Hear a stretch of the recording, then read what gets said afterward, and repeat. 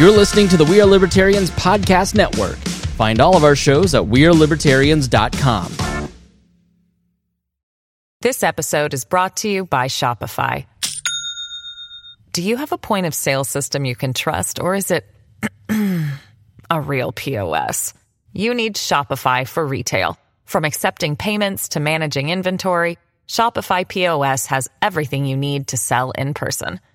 Go to shopify.com/system, all lowercase, to take your retail business to the next level today. That's shopify.com/system.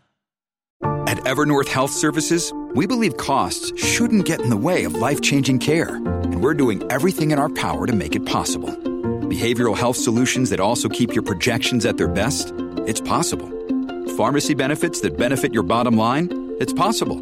Complex specialty care that cares about your ROI? It's possible. Because we're already doing it. All while saving businesses billions. That's Wonder made possible. Learn more at evernorth.com/wonder. You're listening to the We Are Libertarians network. Find more great shows like this at wearelibertarians.com. All right, let's get back to some boring subjects. Understand the risk to our country. Freedom brings people together. You're listening to the We Are Libertarians Network. Learn more at wearelibertarians.com. Welcome to We Are Libertarians. My name is Chris Spangle. It's so nice to have all of you here. This is going to be a very fun episode. We've got a lot of great talent and Hody here on the show tonight. We've got our friend Jeff Bennett. Jeff will be on asking questions of us. It's another episode of The Path to Libertarianism Q&A, and he will be asking pointed questions, and we'll do our best to answer those. Hody Johns will be here, Reinhold will be here, and lo and behold, Harry Price will be here too. So stay tuned right after this. Warning, this show is for adults, produced by semi-adults. So the language is sometimes strong and offensive. I don't know what I said. Welcome to We Are Libertarians, where our goal is to help you sound smarter while talking to your friends. We examine current events from a libertarian perspective while treating modern politics with all of the irreverence it deserves. There has been lie after lie. We toss out the screaming heads, put people before political parties, and give context to the news to make you think. Now, here's our host, a 15-year veteran of politics and media, Chris Spangle. Welcome to the program. I've got a brand new board. It's the maiden voyage of a brand new piece of equipment, which I'll talk about here in a moment once I get everybody introduced. But first and foremost, back from his third round of the coronavirus, it is Harry Price. Harry, how are you doing tonight? I'm better. I've got enough. So I got ginger ale, and I've been doing a lot of Vicks. If I get it again, I'll probably do essential oils. But yeah, I'm doing okay. You got to get thieves, man. Get thieves. That'll take care of it right away. We have Reinhold here. Reinhold, how are you? I'm doing well. All right. Great to see that mic turned around. So Reinhold did an entire episode. Before the show, I was like, hey, you might turn your mic around. It sounds like it's turning around. He's like, there's no way that could possibly happen. I'm staring at the microphone, and afterwards he's man enough to admit he did the full Elizabeth Warren and came out that he was 2020 second wrong, and he had the mic turned around. Yes, it still makes me laugh every single time. What's funny is you go back and watch the podcast, and you can see the blue light on the microphone in the whole shot, the whole way through. So funny. Hody Johns. Hody, how are you? I'm great. I'm well vaccinated, thank you. I know. So it is great to have you here. There isn't a week that's been going by lately since you were on that last Path episode that people are asking, when is the Wall Daily coming back? And my answer is it's never coming back. It was too much content for you people. You can't handle a daily episode yet, but we got a lot of great ratings, huge ratings on those. But we are going to bring back it in a different format called Libertarian Politics and Policy. I just recorded one about the coronavirus that will air the day before this episode. And Hody, Reinhold, everybody is going to start doing more episodes. Correct? That is correct. Yes. That's what I like to hear. All right. Fear instilled in the troops. That's the way you manage things, Harry. If you don't do one, you don't get on to the weekly. So that's exactly right. So Hody will be back doing more episodes. You're also working on some cool stuff. What are some other things that you're working on? Oh, real cool stuff. So there's 2 new things. We're going to do some reaction videos. We're going to watch kind of what everybody else is watching in the news, things that they might have seen, things that are popular. Take it about like a 3 to 5 minute clip of it. And then we're going to discuss it for about 30 to 40 minutes with the wall people, wallflowers, all of us. And that's one. And then the other one, we've actually got a debate. We've even got one scheduled and coming up. Well, I shouldn't say scheduled. We've got one coming up. I have the debaters. I need to schedule it. We're going to have Spike Cohen running for vice president of the United States in the Libertarian Party. And our buddy, either Reinhold or Ryan Lindsay, one of the two, is going to be debating as well. And they're going to be talking about the role of private police. And we're actually going to touch on that a little bit in this show. But there you go. Couple coming up. And so we're going to keep doing debates, do some reaction videos. I'm excited for all that stuff. My gal Jamie is actually going to help me with the reaction videos. She's a big YouTube fanatic and kind of knows some things to say. And you said we needed more girl power on the show, and I said she's close. So there you go. You're trying to get your ass beat. Jeff Bennett, a great friend and supporter and Patreon member, is here tonight. Jeff, how are you? I'm doing good, thank you. This is his second pod. Listen, you slackers. Jeff and I have both done 2 podcasts now today. What have you people done? Save the world. One child at a time. I made soup.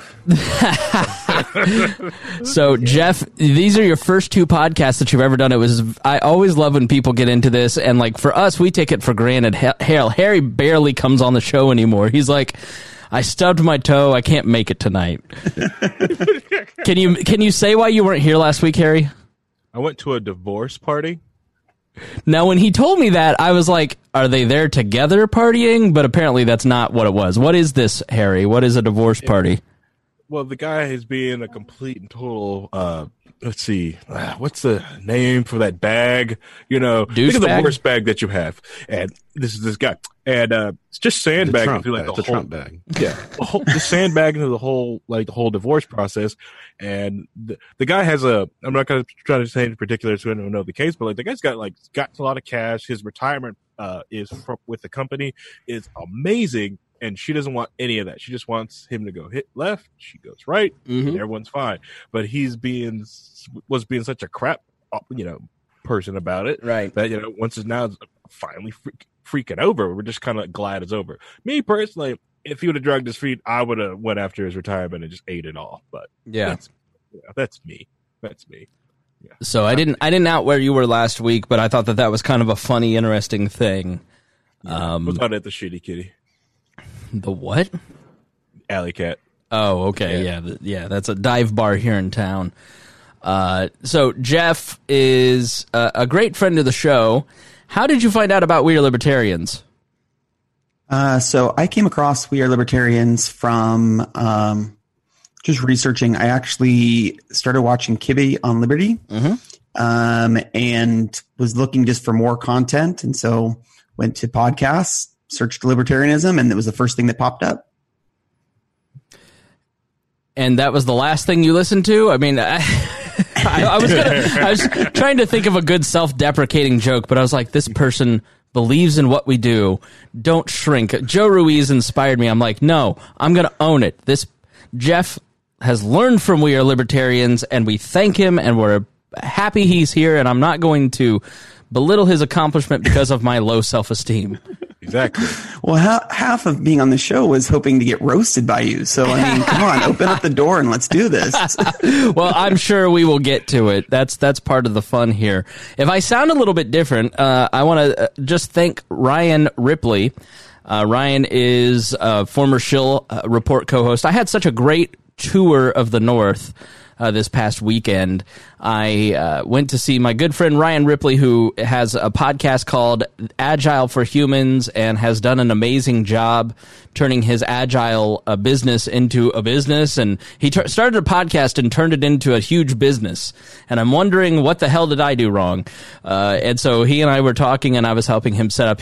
Harry, I walked into Ripley's room, and he had like custom woodwork for his podcast studio, and I was like, this is the life. This is nice. Oh, so nice. So nice. Ripley's doing great. Check out Agile for Humans. Has a great new book out called Fixing Your Scrum, excuse me. And I was gifted while I was there a Rode Podcaster Pro, which is, so Harry, the last time you were here, when it was hot. Yeah. I don't know when the last time you were here, but to my left sat a giant stack. I mean, it was probably about 4 to 5 feet tall, a board generously given by Christy Avery to We Are Libertarians many, many years ago. And then we had 4 mic processors and recorders and headphone jacks and more recorders and more headphone jacks because those things stopped working. And we just had this whole corner. Now everything is on a single table in just a little tiny beautiful box, and I can play sound effects and intros, and so I can play things like this. Paradigm of absolute control, and that's why we're just out here doing simple things, pointing out that we're meant to be in nature and be natural, and this is where we find the source that God made to transcend the New World Order, and that's why they want to try to keep us out of it. I'm angry. I've had enough of these people.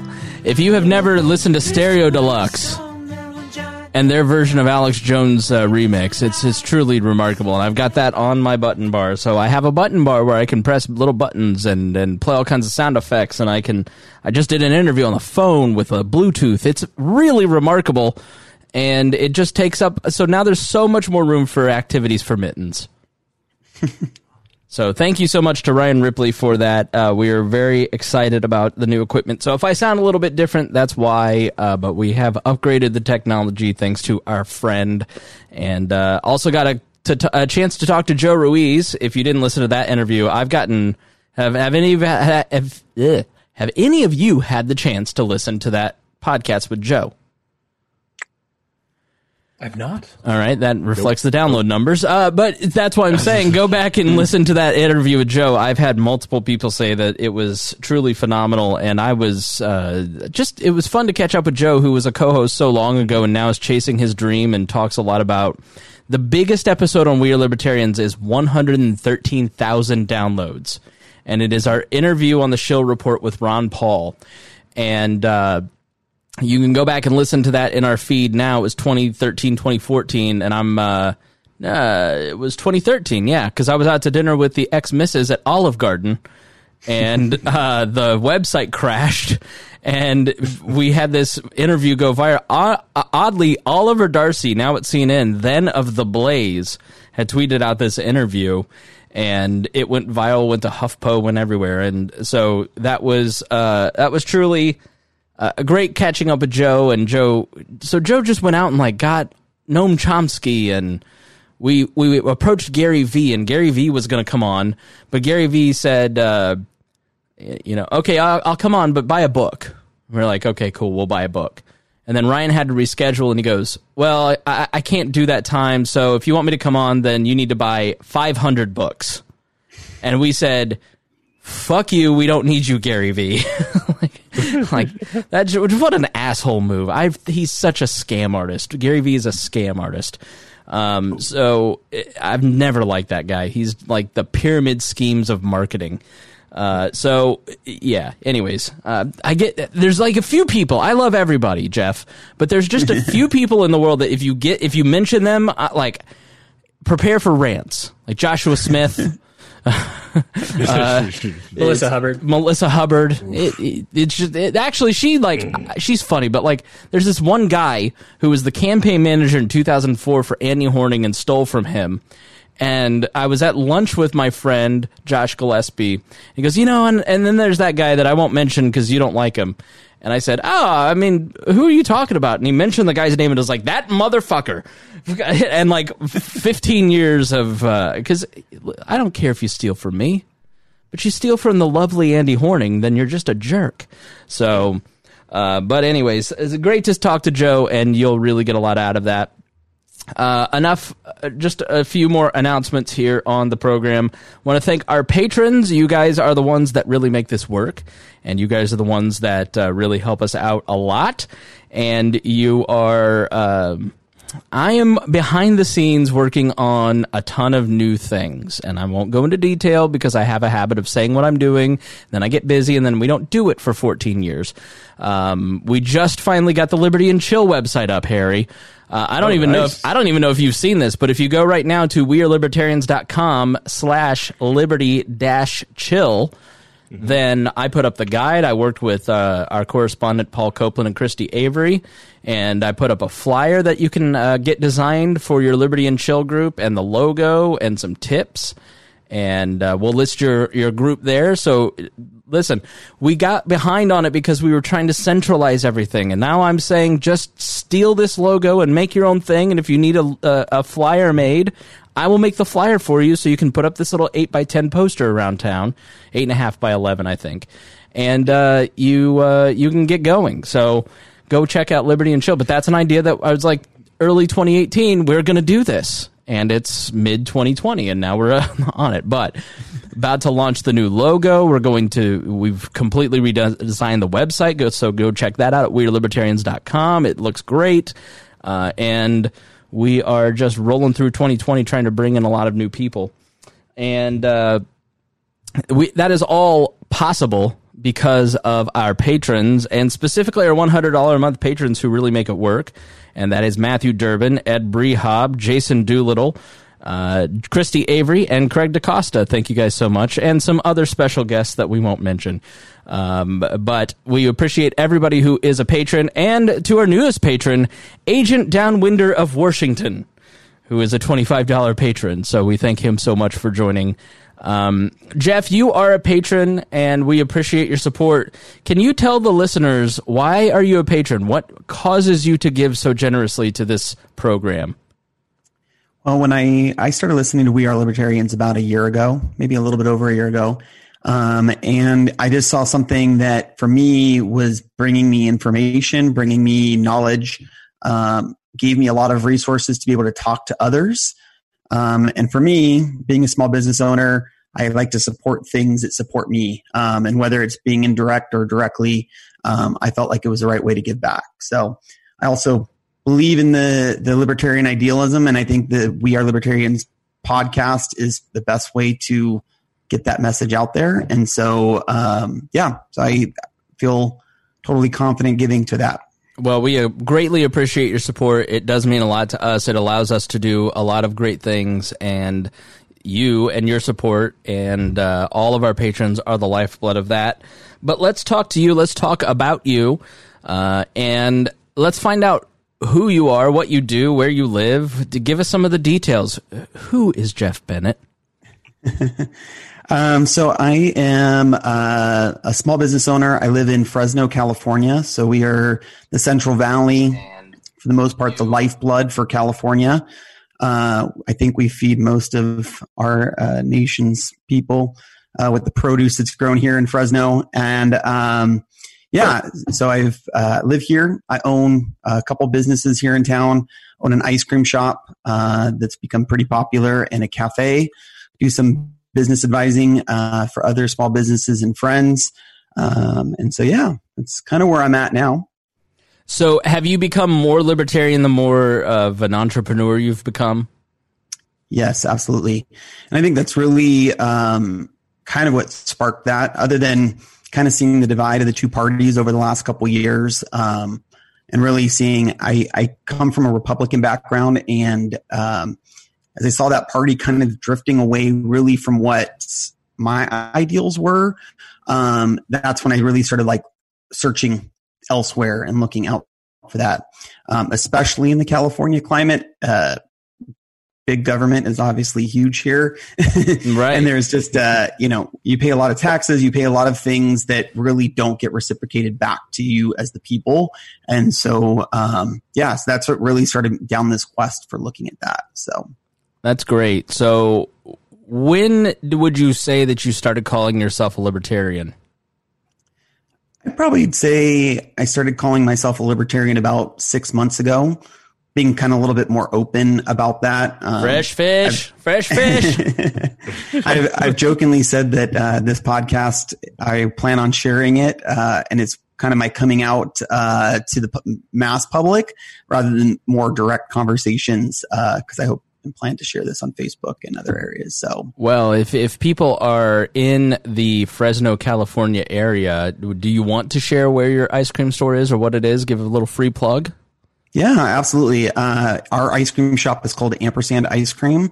We have 2 locations in Fresno, and then I also own the Review Cafe, which is also in the heart of Fresno. So, okay, so. Other than We Are Libertarians, and you mentioned Kibby on Libby, what are some Kitty on Libby? What am I saying? We do these. My brain. You said that so confidently. I was like, "Is it really Kitty on Libby?" It is not Kitty on Libby. So that's the hamster that place. Right? Reinhold and I were talking about this the other day. My brain at 5:30 every morning goes, "Good morning. Let's think about all the things you're going to do today." And I used to sleep till noon every day, and now I'm just like up at 5:30 every single day, and I'm just like, so I go to bed, and so by the time we get to 7:30, and I've taken an hour and a half before the show to just relax, it doesn't mean that my tongue still isn't tired. Reinhold tells me that is just a function of age. There's a lot that goes on there, and what I found is it's good to take a nap in the afternoon. Oh, well, I don't have time for that, so I guess I'll just be stupid and say Kitty on Liberty. But get you a chair that lays flat. Just take your quick nap.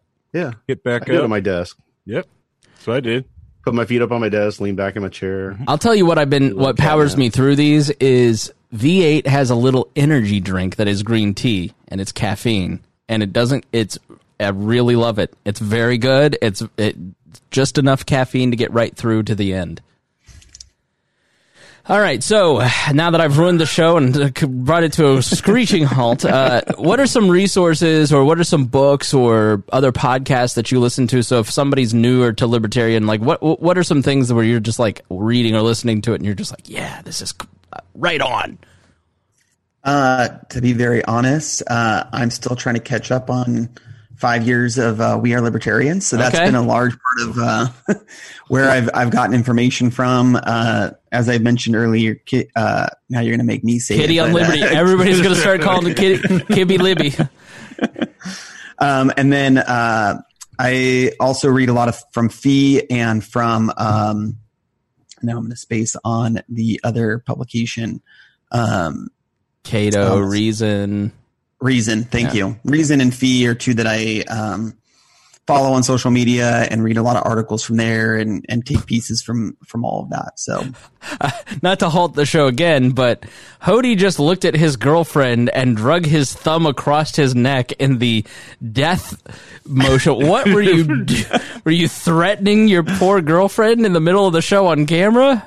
Did anybody else see that? I'm actually threatening my dog. Okay. See. Yeah, he gave a little yap, and I muted, but I just snapped and did the throat drag thing, and it was very ominous. Yeah, I hope the dog got that same message. That's all I can say. Well, basically, Jeff, what I'm hearing is, Reinhold, he's not read Human Action. He's been a libertarian for 6 months. He's not a real libertarian. Right, and he's getting all his stuff from that side of the libertarianism. I know. Right? The Cato, the Reason. You're listening to the Loser Club, Jeff. Not going to Mises. Yes. Why are you not listening to Dave Smith? So, well, you don't even know what we're talking about. I'm just making Reinhold laugh at this point, and the 14 people who know anything that's going on. It's very funny too. You'd be on the floor. Yeah. So, Jeff, let's talk about your first question. You wrote in and you had a series of 5 questions. And so let's just start with the first. You listened to The Path with Adam, and that left you with a few more questions. And so what's your first one? Yeah. Well, first off, Adam took most of my questions that I initially had, so I had to kind of reevaluate. That's exactly what Levy said. She's like, he had all my questions. So my first question was, and I jokingly put, in a libertarian utopia, what is policing, or how does policing work, and what does that look like for major crimes, i.e. murder or theft? And is that done individually? Is it private? Is it how does that break down? How are crimes policed? So in a libertarian society, when bodies start showing up under Hodey's doorstep, then how would we deal with that as a free society? Who would like to take policing in a free society? There's too many dead dogs on your front porch, Hodey. I will let Hodey go. HOA first. Hodey, go ahead. I want to say something before we get started. Okay. When you say libertarian utopia, you have to understand there's a lot of different libertarian utopians. Yeah. Utopias out there. So you kind of have to, okay, what are we talking about? Are we talking about an anarchist type of utopia, or a minarchist, or a classical liberal? Or there's a lot of different threads and views on that. So some of the answers you might get here are going to be kind of along those lines of differences, and that's a good thing that we have kind of different views on how we could do this. So Jeff, did what Reinhold just say, did that confuse you? You're like, wait, there's more than one type of libertarianism? Or have you followed any of the strains? Like, what did you think about what Reinhold just said? No, that totally makes sense. And I think it's one of my later questions. One of the things that I wanted to kind of ask in that field of, obviously, if libertarian is a umbrella over multiple different categories, like how do those come together into a single society? And I could be opening a can of worms there. But have you seen the podcast world of the libertarian movement alone? So let's start with just the pure stateless society. Let's go to our purity expert, Hodey Johns. In a pure libertarian society where there is no government whatsoever, some might call it ANCAPism, some might call it agorism, what would policing look like? There's David Friedman. He wrote a book called The Machinery of Freedom. It's a fantastic book, and it answers a lot of these like hardcore what an anarchist society would look like type of questions. He's very moderate as far as anarchy, as far as an anarchist can be moderate. He's very moderate as far as saying, hey, let's scale back until we get there, as opposed to just setting flags on fire and emailing your congressman, your human fecal matter and stuff like that. He's very reasonable. The machinery freedom, he says specifically that if you say you know the answer to this question, you're actually using a cop-out, because it's hard to envision what the market will do. And so he actually provides like 12 different options. And so, and he says, I don't know which one will be best, or probably a combination of them will be best. Let me give you, because I don't want to give you an unsatisfactory answer. I always believe that you should have a good answer and say that this is the floor, right? Because the ceiling could be, the market will demand better, always. Market always wants better. You make ice cream, you understand. Chris, I've heard you talk about crappy ice cream before. There is crappy ice cream on the market, and we demand better, right? That's exactly right. Oh my gosh. I want Cold Stone Creamery. I want ampersand ice cream. I want Ben and Jerry's. I don't want Breyers. Yeah. You don't like flavored ice crystals? Or no. I don't want your cheap Napoleon ice cream. Yeah. But the problem is that Breyers gets bought because there are people who are willing to take less quality for a cheaper price. And that had happened too in that sort of situation. Right. And so, and that's, I guess that's a great carryover too. And so the issue is you're responsible for your own freedom. Right. And that is always true in any society. You just either choose to outsource it to the government protecting your freedom, or outsource it to your neighbors or to your companies or your business. You always, or in an individualist society, you're responsible, and you're responsible for choosing whether you want your community to take care of it or your business to take care of it. Or, look at something like insurance. right? You choose your insurance and you say, I want it really high so that if something does happen, I don't have to be like, I'm not covered for this, like those warranties that don't work. And in one sense, it's a difficult explanation because people think that, well, if my right to life is secured, and no one's out there securing it. Yeah, but that person is going to be you. And that's tough for some people to understand. The judicial system will be complicated, but when insurance companies talk to each other, they might have different terms, but they do come to an agreement. Ultimately, they call each other and they talk to each other and they say, hey, look, you and me, we operate differently. You have like a system. Like I had a situation today where I called another radio show and I said, listen, we're competitors, but we're also colleagues and I need some information. And you guys have done this thing before, and I need to know it. And I know that you have no reason to talk to me, and we had a great 30-minute conversation, and at the end, we were like, maybe there's some ways that we could partner together here, right? So even, the other ice cream owners in the store, there's maybe the one bad actor that you're like, yeah, Johnny's ice cream shop, they're suspicious, but the other 15, you kind of get along. So there's some collegiality amongst yourselves, and sometimes that turns into formal organizations where you have either a union or a guild, I view a lot of other libertarian podcasts, both. I look at Lions of Liberty, and I love all those guys. I think they have an absolutely great show. I promote their show. I also see them as competition because you only have so much bandwidth. You get 7 podcasts on your pod. Most people have 7 podcasts on their app. Well, if you have 2 libertarian podcasts, you might like them better. But at the same time, like, okay, at least we're moving towards the same goal, right? So there doesn't need to be a competitive spirit. You can help each other grow and come together and network together because, frankly, sharing promos on each other's podcasts has made our show stronger. Because people start to support both. They go, I really like Good Libertarian Podcast, and I'm glad there's 2 and not just 1. So Hody, that's kind of what you're saying. It's like just because there's competition, we sometimes let the anti-capitalist mentality get in the way of this, and we start to think, competition is bad or choice is bad because somebody's going to get hurt or get screwed over because of the bad actors. When in reality, we love competition. It makes everything better, Hody. This episode is brought to you by Shopify. Do you have a point of sale system you can trust, or is it a real POS? You need Shopify for retail. From accepting payments to managing inventory, Shopify POS has everything you need to sell in person.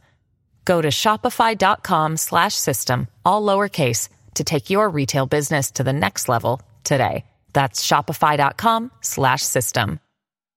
It's exactly that. And the thing is, we tend to think competition would lead to too much chaos. We just go in a million different directions. Because I get the spirit of the question is kind of, well, I believe a judicial system should work this way. Well, I believe a judicial system should work this way. And this is one of those instances where libertarians can let their individualism mess up what kind of actually happens in the market. Great example, restaurants. You don't need somebody to tell you to go visit a restaurant. Or, some people might be like, well, I want the restaurant to come to me. Well, that's not going to happen because there's not a very good market for it. So you might think in your head, I want a judicial system where a judge lives in my house and 18 million people are guarding the door.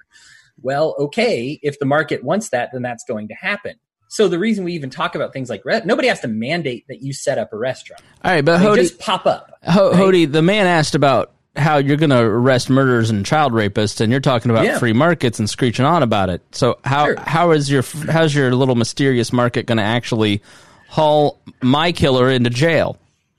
Sure. This is one of our favorite enemies of the show. You may remember him well. Referred to them as Nick mercenaries, right? You go to McDonald's and you hire. If you don't like the pro-choice people, you hire. It's the equivalent of getting like an extra size value meal. You just hire a mercenary right there. No, that's piracy. That's crazy, and there's not really a market for it. So the issue is when we talk about markets, let's go ahead and get off of the hypotheticals. Let's stop talking about restaurants because that's the nice way to talk about it, right? Mm-hmm. We're talking about pedophiles. We're talking about murderers. We want to deal with these people, right? So I don't want to avoid the question. Hillary Clinton. Right, we can talk about Hillary Clinton. Oh my gosh, right? The real evil ones. Right. How are we going to deal with this? So here's the deal. Let's say there's a market to get rid of pedophiles. I would say that there would be a substantial number of people that want to make sure pedophilia doesn't happen to their children. Right? Okay, but how do you, let's say you have a vigilante club on meetup.com for killing pedophiles. How do you protect justice, though? How do you protect your vigilante club? Or maybe I'm mischaracterizing it, but that's what leapt to my mind there, Hody. Like, how do you protect the innocent? So we're assuming, okay, so the vigilante club, how do you protect the vigilante club? I think no, I'm saying like if you have if you have a private corporate, like what are you saying, that there's going to be some sort of private company that takes out or a group of people who have a vested interest in getting rid of pedophiles? Like, yeah. So we have great examples for this. Actually, in the United States today, there's a few different counties we've talked about on this show before that actually have private police forces. Now, of course, they have a single private police force. This isn't the Ancapistan we want, but they actually provide a really great foundation. When they hired those people, they said, well, these people are going to get a different contract with a different single police force if we don't meet their needs. So what did they start doing? They actually halved, this is on Wikipedia, I'm not making this up. They actually halved their response times on calls. They stopped pulling people over on the side of the road because guess what? That's not popular among the people that you're policing, right? Committing road piracy against those people. What is popular? What was popular? They got their rape kit times down from 30-year processing average times to 3-week processing times. Okay, that's something. All right, and so what this is saying, this is what competition in the market does. Is they don't even have a real competition once they got the contract, but they're not going to get renewed unless they actually police the things that the people care about. What is it that you think most people care about when they hear about this? Hillary Clinton, murderers, pedophiles, bad thieves, that type of thing. And this is, we actually have a very current, real example of that happening. And that's just the average of them happening around the country when they're on still government contractual contractions. If this is the free market, how much more do they have to compete? How much harder they have to compete? How much more do they have to work to serve, to stop pedophiles, murderers, Hillary Clintons, Donald Trumps, and all that from popping up and trying to take your stuff? You know, it's really one of those things that we have an example of, and it's scary in theory, but we've seen it in practice, and the practice doesn't match the fear that's in our hearts. All right, Jeff, what do you think about that?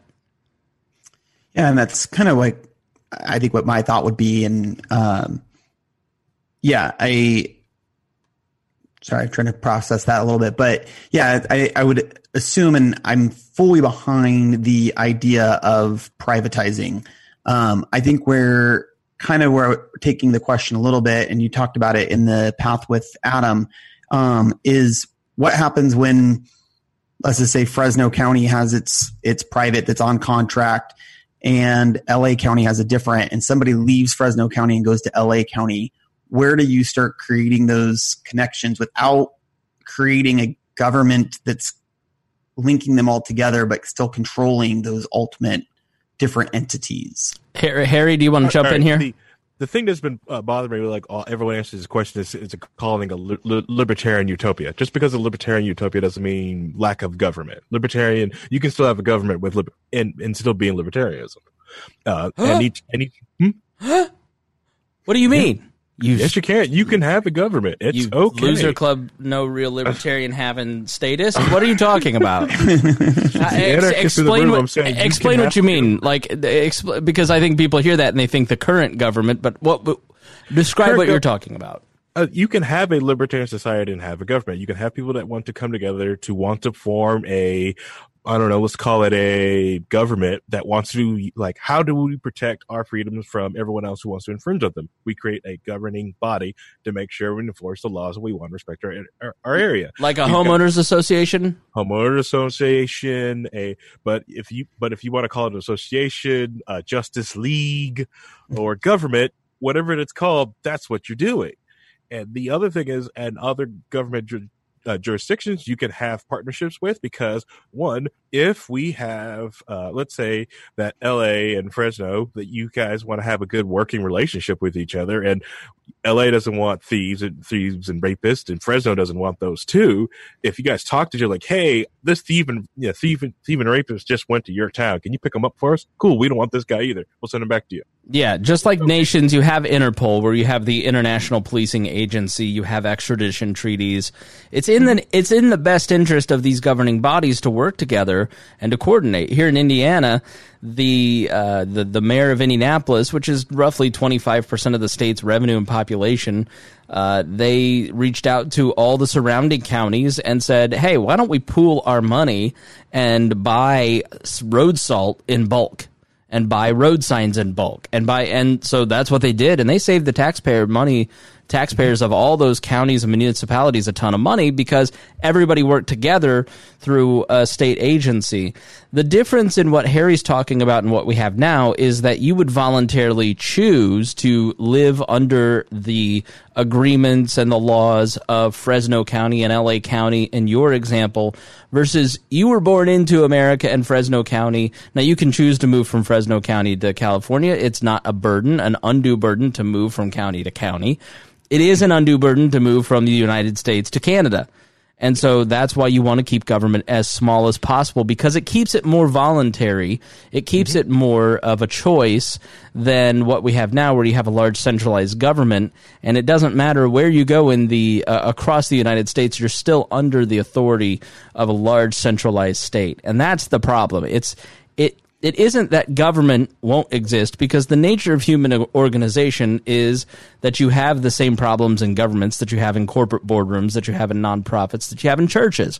I learned everything about politics in the United Methodist Church when we hired and fired 3 youth pastors in 3 years. So don't tell me politics doesn't exist in private voluntary organizations. It absolutely does. Politics will not cease, but your choice to participate in it will exist. So does the idea of governing bodies working Harry, is there anything else that you'd like to add to that before I ask Jeff something? Oh, no, you can go ask Jeff. I'll let you. Okay. So does that make sense to you, Jeff? Like I pick on the idea of private courts because I'm not totally sold on the idea of the complete and total removal of force. I want to give if you're going to centralize force, you want it to be as close to the people as humanly possible, and really only around issues of justice and courts specifically. But everything else can usually be done through free markets, and there probably are great arguments that I just haven't read or run into yet, because I'm still, after 15 years learning about libertarianism every day, that will go, I'll go, whoa, okay, I get that piece now. But there will be agencies working together. So does that make you feel a little more comfortable? Like, are you like, okay, maybe I could see myself moving into Ancapistan with Harry and Hody? Yeah, no, that definitely makes more sense. Yeah, I think that definitely does. The other kind of finishing part to that, though, is also, and it leads into my other question. Well, hold on there. I want to give Reinhold a chance to jump in, because I know Reinhold has something to say. Well, so Reinhold, you would hold on. Let me ask you a question. Because we tease you about being a communist along with our friend Ryan. You would consider yourself more of a classical liberal than maybe an anarchist or an ANCAP. Is that fair to say? And what does that mean, if so? Lockean classic liberal, yeah. So that would be the idea that people should be free to live their lives as they choose, as long as they're not violating the rights of others to the same. And it's that second part that a lot of libertarians get tripped up on, especially anarchists, because they're like, I want to be able to live and do whatever I want to do. But the other part of that is protecting other people to have that same right. And you can't turn a blind eye to that. So with private police, I have no problem necessarily with private police over government police at all. It's been done in the United States for hundreds of years. We used to have a group of people called the Pinkertons, who were a private police force back in the late 1800s, right? So the problem is that the same corruption and the same problems that you have in government infect those private organizations as well. So what you have to do is make sure you have an oversight method. You have a way to protect the innocent. You have a way to protect the people who could be abused by somebody just buying justice, right? You don't want to have the situation in which it's going to crop up a little bit more. It happens in government too. So it's just kind of the same thing, but it's kind of a different form. But you still have people buying their own justice, right? You know, somebody could be completely right in everything in those private courts, but somebody could come in and give somebody a bunch of extra money and then they get ruled against, right? So you have to kind of keep an eye out for that and have a way to manage that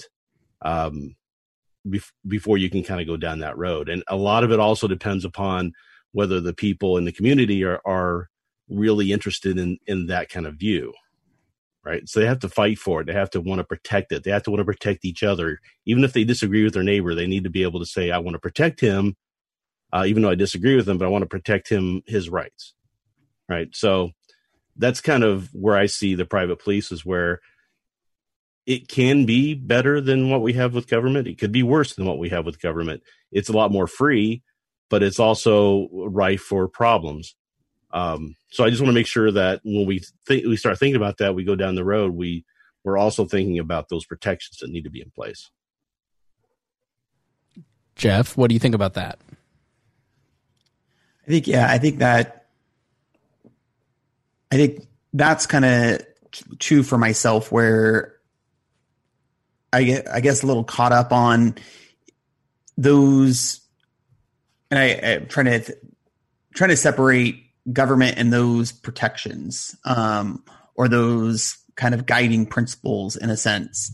And yeah, sorry, I'm kind of, it's okay. Still process that a little bit. You're good. Harry? Yeah. I was going to say, and the other thing with the separate entities and how do the punishment work, we already have that now. Certain laws have certain punishments depending on which municipality that you're in. Just like if you, depending on where you are in the state of Indiana, it's either a crime or a misdemeanor if you shoot a deer while still in your back porch, depending on which county you're in. Okay. Yeah. Yes, I think ultimately what Ryan Hull was saying is where I'm getting more caught up in that is, how do you the private security makes sense to me. Controlling that to a degree without reproducing what we have as a government now, knowing that corrupt things do happen both in business and nonprofits as they do in government. How do you put those constraints in there without just getting back and circling back to what we already are at? Which really ties into your second question. So do you want to go ahead and ask that? Yeah. Sorry, I'm going to pull it up. And this was going back to your survival of the fittest conversation that you also did with Adam. But how do libertarians avoid the rich getting richer and the poor getting poorer through these private organizations running these and controlling different aspects of society?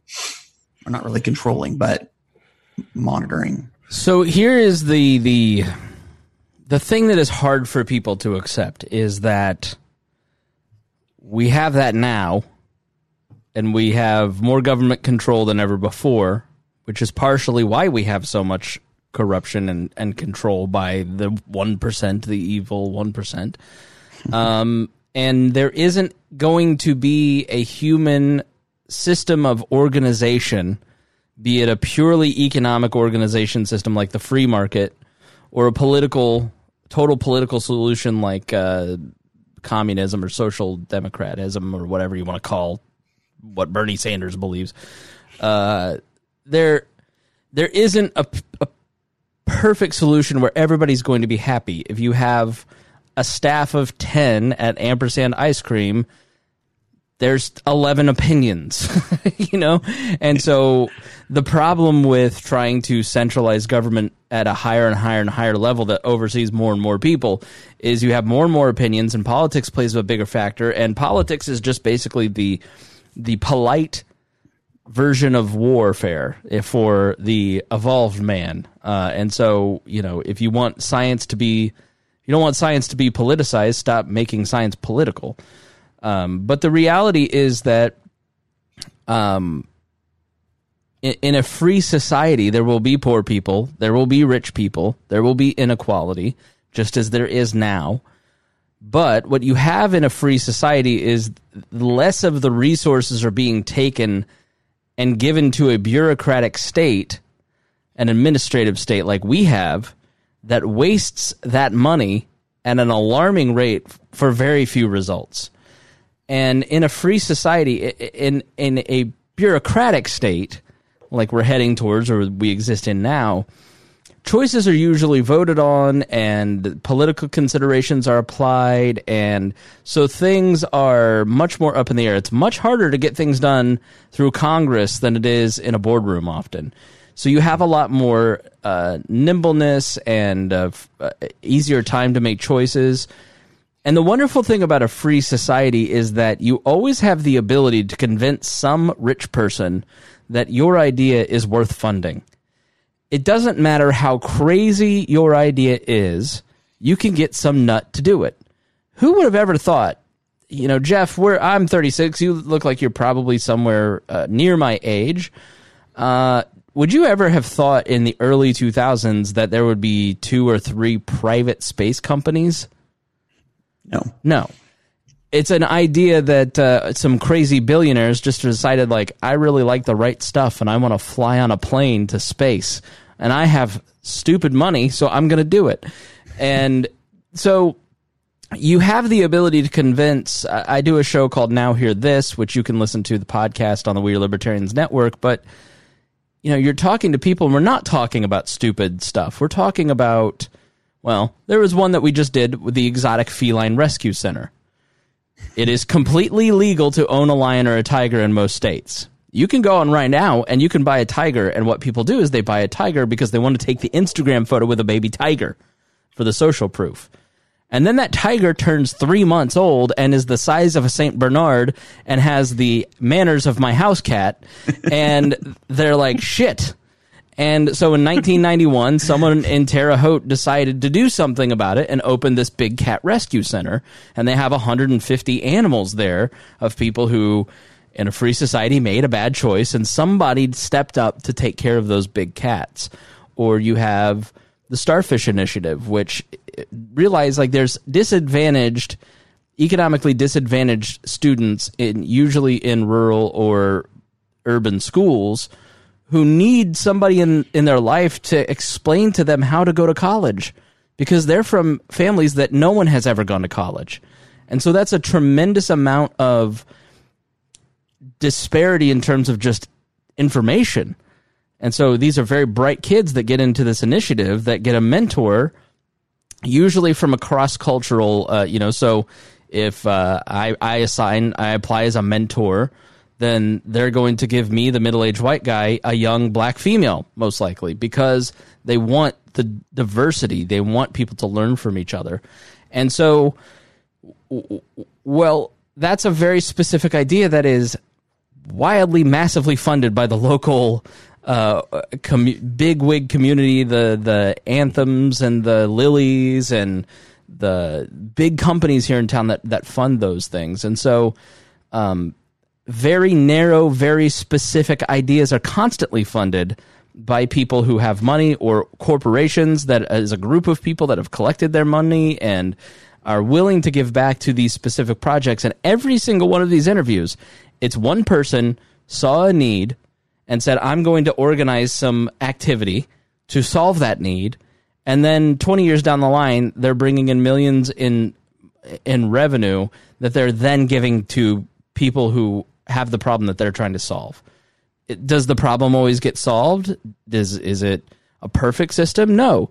But the need for people to take care of problems will always be there. And so will there be bad actors who will take advantage of the poor, who will take advantage of a private system, who will use it to their advantage? Absolutely. But the vast majority of people, like the people on this call right now, will go, yeah, I saw somebody in need and I had an extra $1,000 a month in revenue because I had spent less on government that wasted that revenue and put it towards some activity that actually solved the problem. And so the concept that is always spun against libertarianism is that it's survival of the fittest. We've got to help people. If we don't do Medicare for all, then people are going to die in the streets. And this system is so cruel and evil. And the reality is that it is cruel and evil to set up a bureaucracy that doesn't help people because you think that you're doing something compassionate by stealing someone else's money to give them health care that doesn't work to make you feel better, but you're not helping because the actual solution is to move away the other direction from the way that we've moved over the last 100 years. And so the more choices, the more organizations, the more activity, the more spontaneous order that comes out of a free market system, the harder it is to control. But once you start to centralize everything, and once you start to put all of the power into the presidency or the Congress, then a Michael Bloomberg says, I'm going to spend $2 billion of my money to get control of this lever because it has tremendous power, and I can wield that force to however I want. And Hody Johns doesn't have the same ability to do it because he doesn't have $2 billion to build Name ID. He's got a podcast, which is fair Name ID for sure, but it's not $2 billion worth, trust me. And so the reality is that the more that you centralize things and give force, the power of force and government power, the more the easier it is to control. So corruption becomes easier. Am I even close to answering your question? Yes, you are. Okay. So if everything is privatized, Hody, Reinhold, Harry, whoever wants to go next, I'll open up the floor to you guys. How do we make sure that the poor and the economically disadvantaged have access to services in a free society? Well, we could. Let's go with. Let me go with Harry. We'll go with seniority. Harry first, then Reinhold. Yeah, take that, Reinhold. Seniority on the podcast, not in life. Yes, right. Yeah. Okay, right, that's right. We'll make sure. Certainly not based saving on the attendance. best for last. Oh, yeah. All right. So, just like Spengler said, we would always have poor people. It's a fact of life. Yeah, but one part of our society that does happen, which is part of human nature, is that if we suspect that someone is doing something, we have this bias that we suspect someone doing. That's why one thing they always teach you into like trauma response training is that you point at someone, you tell, hey, you call 911. You do that. You tell someone to do it because so like someone call 911, everyone will assume someone else is calling. So you should direct someone to call 911. This is the same way. So if you see homeless, stuff like that, someone always assume, well, the government's got that because you've outsourced it for so long, or you just assume some other agency has it. They've got it. They've got doing it. But with that all around, you've got to do it. Your organizations could see that from themselves. A lot of more churches will have more money in their coffers because people have more to give for their tithe and actually help out their communities on their own and come up with different solutions to help people in need in their areas instead of coming with a cookie cutter Washington D.C. type of answer that pushes out to everyone, because what works for California or New York probably will not work for Iowa or Wyoming or Indiana. Just like homeless solution here in Indiana, like a lot of issues, a lot of ways to fix homelessness in Indiana does not correlate or work to LA. One, housing here is actually kind of inexpensive. A lot of the issues with the homeless here is drug addiction and the access to mental health. The Wheeler Mission does a great job at that. I think. Well, Harry, let's look at media. So I'm just sitting here listening to you, and I'm thinking, Jeff gives this podcast. If we had the BBC and we had a centralized media outlet, Winston Churchill in World War II was not allowed to go on British airwaves before World War II when he wasn't prime minister and talk about Hitler and the threats of Nazi Germany, because he was not allowed on the British airwaves because it was a centralized power. Now, if you centralized all the podcasts and all the audio content and all the media in the world, maybe you could go, well, there's reasons for that, right? But because you have no centralized authority, no centralized power. Somebody like me can go, you know what, there's a need in the market for a smart talk show based around independent libertarian ideas. I'm going to do that. I'm going to work really hard at it. And then I bring people along like you guys to participate in it. And then Jeff goes, I really like what they're doing. I'm going to give to them.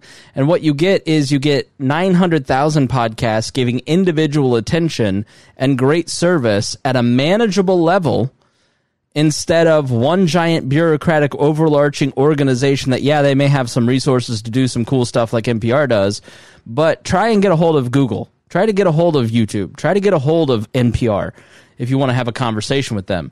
Jeff sent me an email and I said, yeah, man, come on. Right? And so healthcare, trash pickup, streetlights, public access, which kind of goes into the next question, like, it's more individualized attention. It's a free market economy allows you to talk to the people that you voluntarily engage with in the way that you can get a hold of your favorite podcaster pretty easily. But try and get a hold of Anderson Cooper. He doesn't see your tweets or read your tweets. Now, are there production advantages to Anderson Cooper's setup versus our little Zoom call here? Sure. But to Jeff, that content is worth something every month. And so that, Harry, that dispersion, that spontaneous order, that emergent order, as we might say, of individuals pursuing their passion, like me, I'm passionate about podcasts, and I'm passionate about libertarianism. I merged my two passions, and I created something great. And that is an emergent thing, a spontaneous. Nobody had to direct me. No central power had to tell me what to do. I didn't walk over to Jeff and put a gun to his head. Jeff, if I put a gun to your head and I said, you're now giving X amount of dollars every year to the We Are Libertarians podcast because everyone needs to hear this. I think everyone needs to hear this, and you seem like a rich guy, so I'm going to take more of your money. How would that make you feel? Would you enjoy supporting We Are Libertarians if that happened? Every minute of it. No. Tread harder. Yeah, tread harder, Daddy. So, okay, Reinhold, you're next. How would we give access to everyone and give them services? Well, I think we're kind of morphing into your third question, Jeff. So, do you want to go ahead and ask your third question? And then we'll give Reinhold and Hody a chance to answer it, because I think they're going to answer probably what your question is. Gotcha. And Chris, you touched on it already, but how do public services, most specifically roads, streetlights, and public access ways, work in a libertarian environment? And I'll give some and to kind of all of these questions, some of the things that I will tie into what I see. So Fresno, we're in Central California. We have a lot of outskirt cities that are much smaller. Some that don't even have their own police force. They use the county police force or highway patrol actually to those areas. And so when I'm thinking about some of these questions, I'm thinking about areas like that with even a county or a private entity, most of these outlying cities are impoverished and poor. How does all of that come together to ensure that all of that, without it being more centralized to where the majority or the suburban areas are? Reinhold? Well, I would say in kind of following the vein of what we were just talking about and moving into this one, that it would kind of be done similarly to what is being done now, but in a different form, and what I mean by that is, so government is really just people deciding to do things together, right? That's all government is. So, and then putting a gun to everyone else's head. Yeah, and then putting a gun to people who decide that they don't want to be part of it. So, in order for a law to get put into place, more than half the people have to kind of agree with that law, right? Well, what if those people just got together and did it anyway, without the government, right? You'd still take care of it. I live in one of these types of places that you talk about where we don't have a local police. I don't even live in a city of any kind. I live in the county. I don't have a city municipality around me. And I don't have I have a well instead of, a water company, and I have, we don't have a fire department. We have a volunteer fire department, right? So we take care of ourselves. We take care of our neighbors. We know who our neighbors are because we are in a community together, right? So the biggest problem that's happened in a lot of the cities, and I see this a lot, is that people are paying their taxes and they're passing these laws and saying, okay, we're taking care of everybody through this method. But there's no reason to go help your neighbor out because you've already given to help the neighbor out. So you never get to know who your neighbor is. It used to be these little communities, everybody knew each other, right?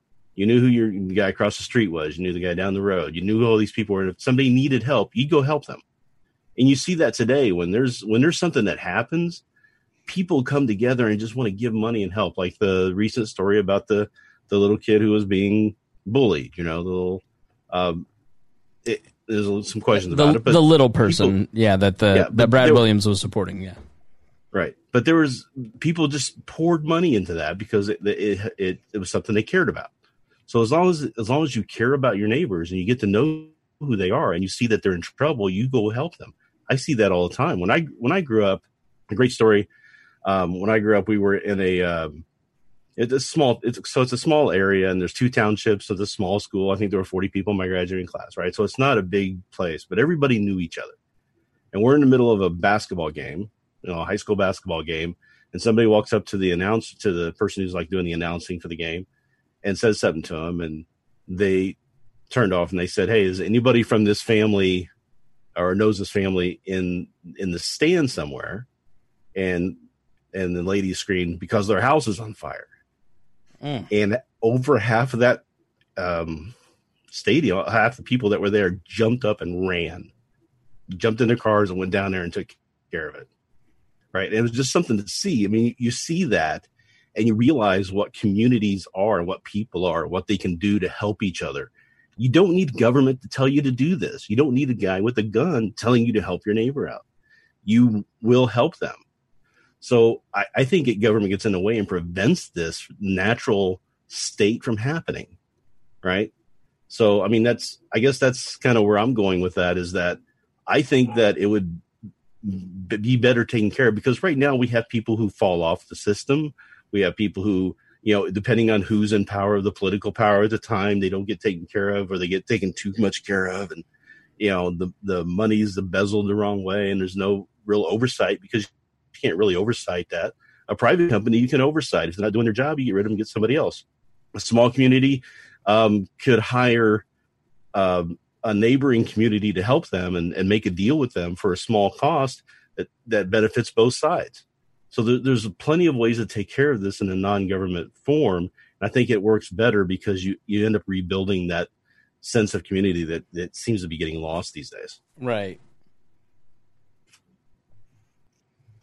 So my turn. Cody, go ahead. Cody couldn't wait. Yeah, I'm chomping at the bit here. After we had to skip section 2, I was like, ooh.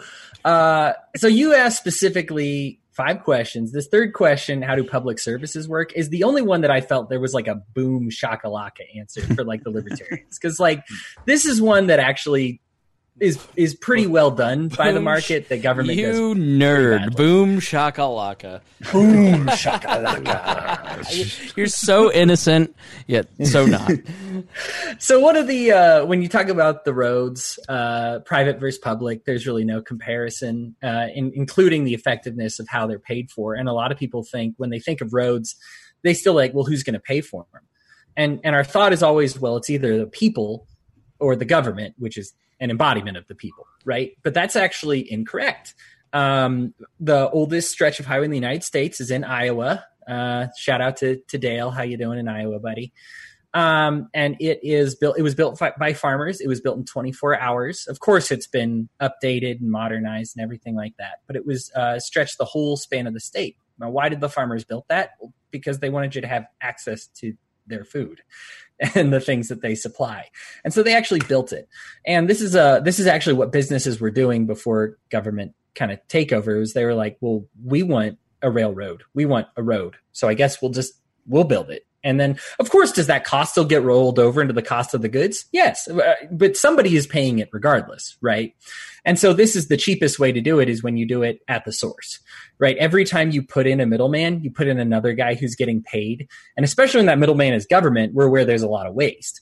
But when you just say, hey, let's do it at the source. I want this road. I want people to get here safely. If it's my road, I'm responsible for it. So I don't want their cars getting dinged up, because then who's going to come get my stuff, right? Right. And then I want it to go to your house. I want it to be as convenient as possible, not only to get to my store, but for you to get back to your home. Nobody's going to go to the grocery store if it's, 5 minutes to get there and 800 hours to get home. And so there's things like that just happen. I had a guy on the show, Joe Patchkull, back when we were doing the dailies, and he works for the electric company and says there's whole sections that they aren't allowed to go to federally. And they're like, well, we could light up every house on this block if each one gave us like $5. And they're like, well, we mandate that everybody pays at least $30. And so we're going to limit it to these areas. And so there's actually things in place. And this is something going back to your question too, how do we stop the rich from getting richer and the poor to get poorer? You can't stop either one. Somebody's going to be poor as what they want, and people are going to be as rich as they want. Now, I do want to shout out to my lib socks out there. There are absolutely libertarian philosophies where if equality is more important to you than standard of living, it's out there. I would specifically go to Proudhon, The Philosophy of Poverty. He was a non-government, but equality was the most important thing. And you can build that society if you want. If you say, I'm willing to sacrifice a lot of these quality of life things to make sure that everybody is equal intellectually, as long as other people value that, then there's a market for it. Even if it's small, there's a market for it, because you can meet people and build it and decide to build in a society where that's there. Now, I don't want to get into brutalism, because capitalism is very, very good for poor people. Now, I'm going to speak as a capitalist because that's what I am. I don't want to misconstrue a libertarian socialist thing, and so maybe it's something for a different person to ask. But let me give you the kind of the capitalist Call answer. the loser club.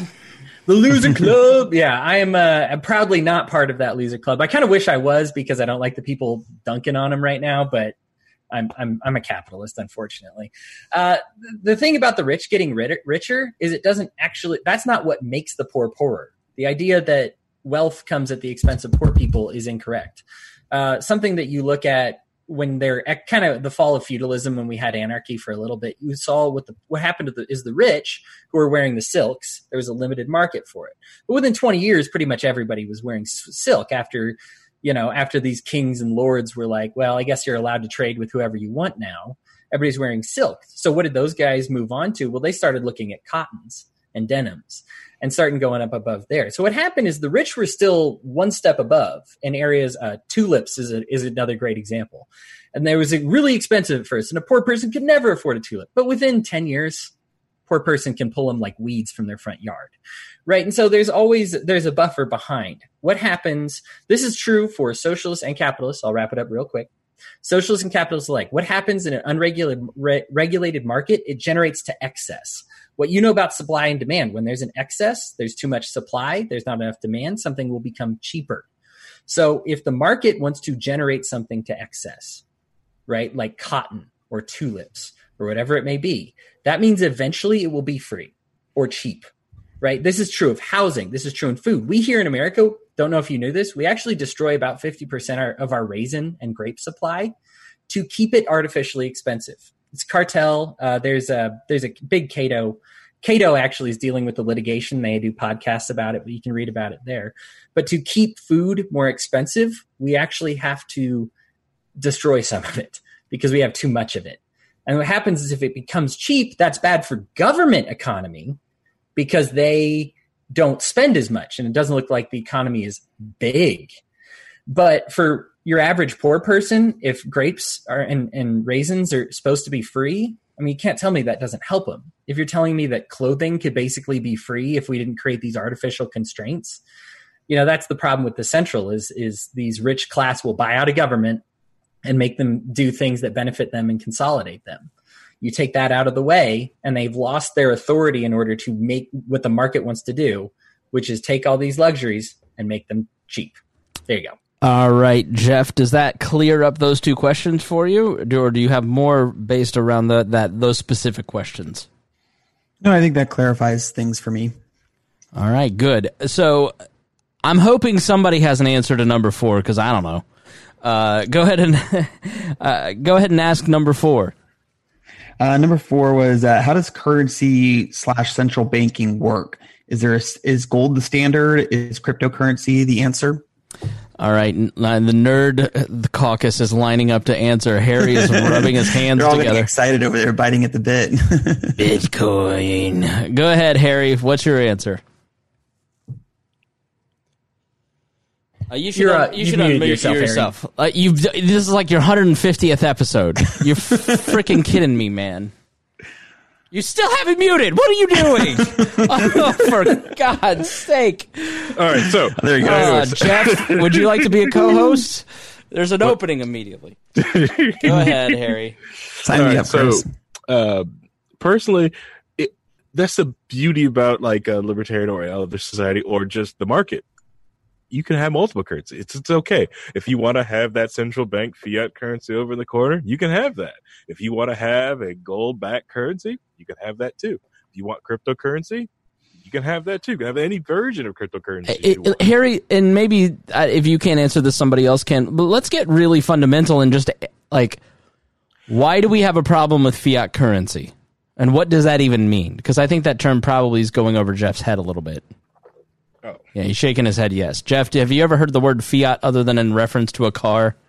No, I have not. Okay, so let's explain that concept. Like, why do libertarians have a problem with paper money? Ron Paul told us so. That's a fair statement. Done. I totally get it now. Yeah. I'm good. Yeah. Thank you. So currency is supposed to represent products and services. That's Hody talking. It's fiat if it doesn't. Essentially, if it just represents the worth of the money that the government says it is. Basically, it's taking somebody's word for it as opposed to it being representative product and services. Sorry, go ahead, Harry. Right. So money backed by gold is different than money backed by, we promise this money's good. Yeah. So, right. All right, Harry, go ahead. Yeah, we promise the money is good. If you don't take it, we have men with guns and we will force anyone to take it or make sure that you'll just have some sort of regime change if you wanted to use some other currency. No petrodollars, please. All right. And then the raise, so the gold standard gets brought up because a lot of people like gold-backed currencies because the idea that gold has never been worth nothing, just like Microsoft stock. But that's all based off like a, there's a lot of different things that haven't been worth nothing before. And gold, while it's your currency, if there's not enough gold to go around for everything, so things are valued different ways. That's why, and it's also hard to transfer hard gold. So that's why promissory notes get set up for gold sitting in a bank. The beauty of cryptocurrency is that it's hard to. You can't really inflate or turn cryptocurrency into fiat because it's basically got worth of what the network has works. There's only so many freaking coins. You can make tons of different ones. That's the other good thing about a lot of cryptocurrency. If they're built on a blockchain. So let's just call it cryptocurrency or just blockchain, technology built on a blockchain, like a currency built on a blockchain, is that it's hard for a central government can have their own cryptocurrency. They can have their own. They can try to do the stuff with it, but the idea is you can also have other currencies outside that system, and that's the beauty of it. So you allow the market to decide what currency they want to use and what they want to use it for. Some people, if you just want to deal with Bitcoin or Bitcoin Cash or Dash, or you want to use some sort of like dark coin or just Doge, you just want to deal in Doge. And then if you want to switch back to like greenbacks, or me personally, I only trade with Reinhold and bluebacks. Are you feeling more confident in a free society now that you don't know what the fuck he's talking about with any of the people have to understand the common principle. Like, I guess they believe in fiat currency even though they don't understand the basic, I was in an argument about Medicare for All recently on the pat down and they're like, just print more money. I'm like, you were just complaining about the increasing cost of medical care, but you don't care about inflation. So, that's, I think, Harry, one criticism of your crypto future is that people don't quite understand. They hear Dogecoin and they just think of memes and it's sort of like not serious. And so it's like, I don't get what blockchain even is. So don't you see that as kind of like a barrier to it moving forward and being implemented? No, I don't see that as a barrier. There's some things out there just won't have a grandma just button.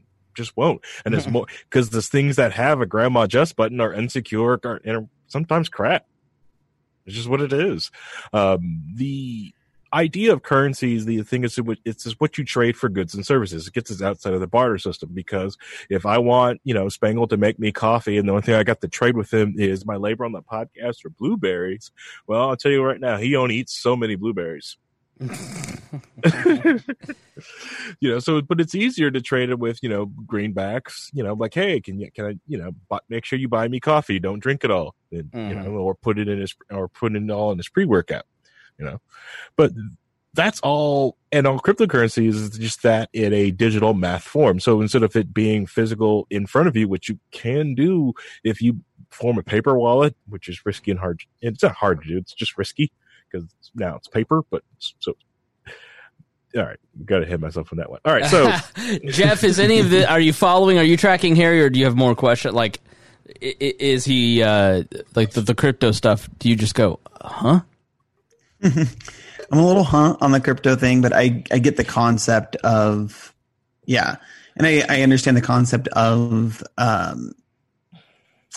like goods and services being exchanged and going back to that like core belief. But yeah, so I guess I just trying to figure out how that translates to common present times.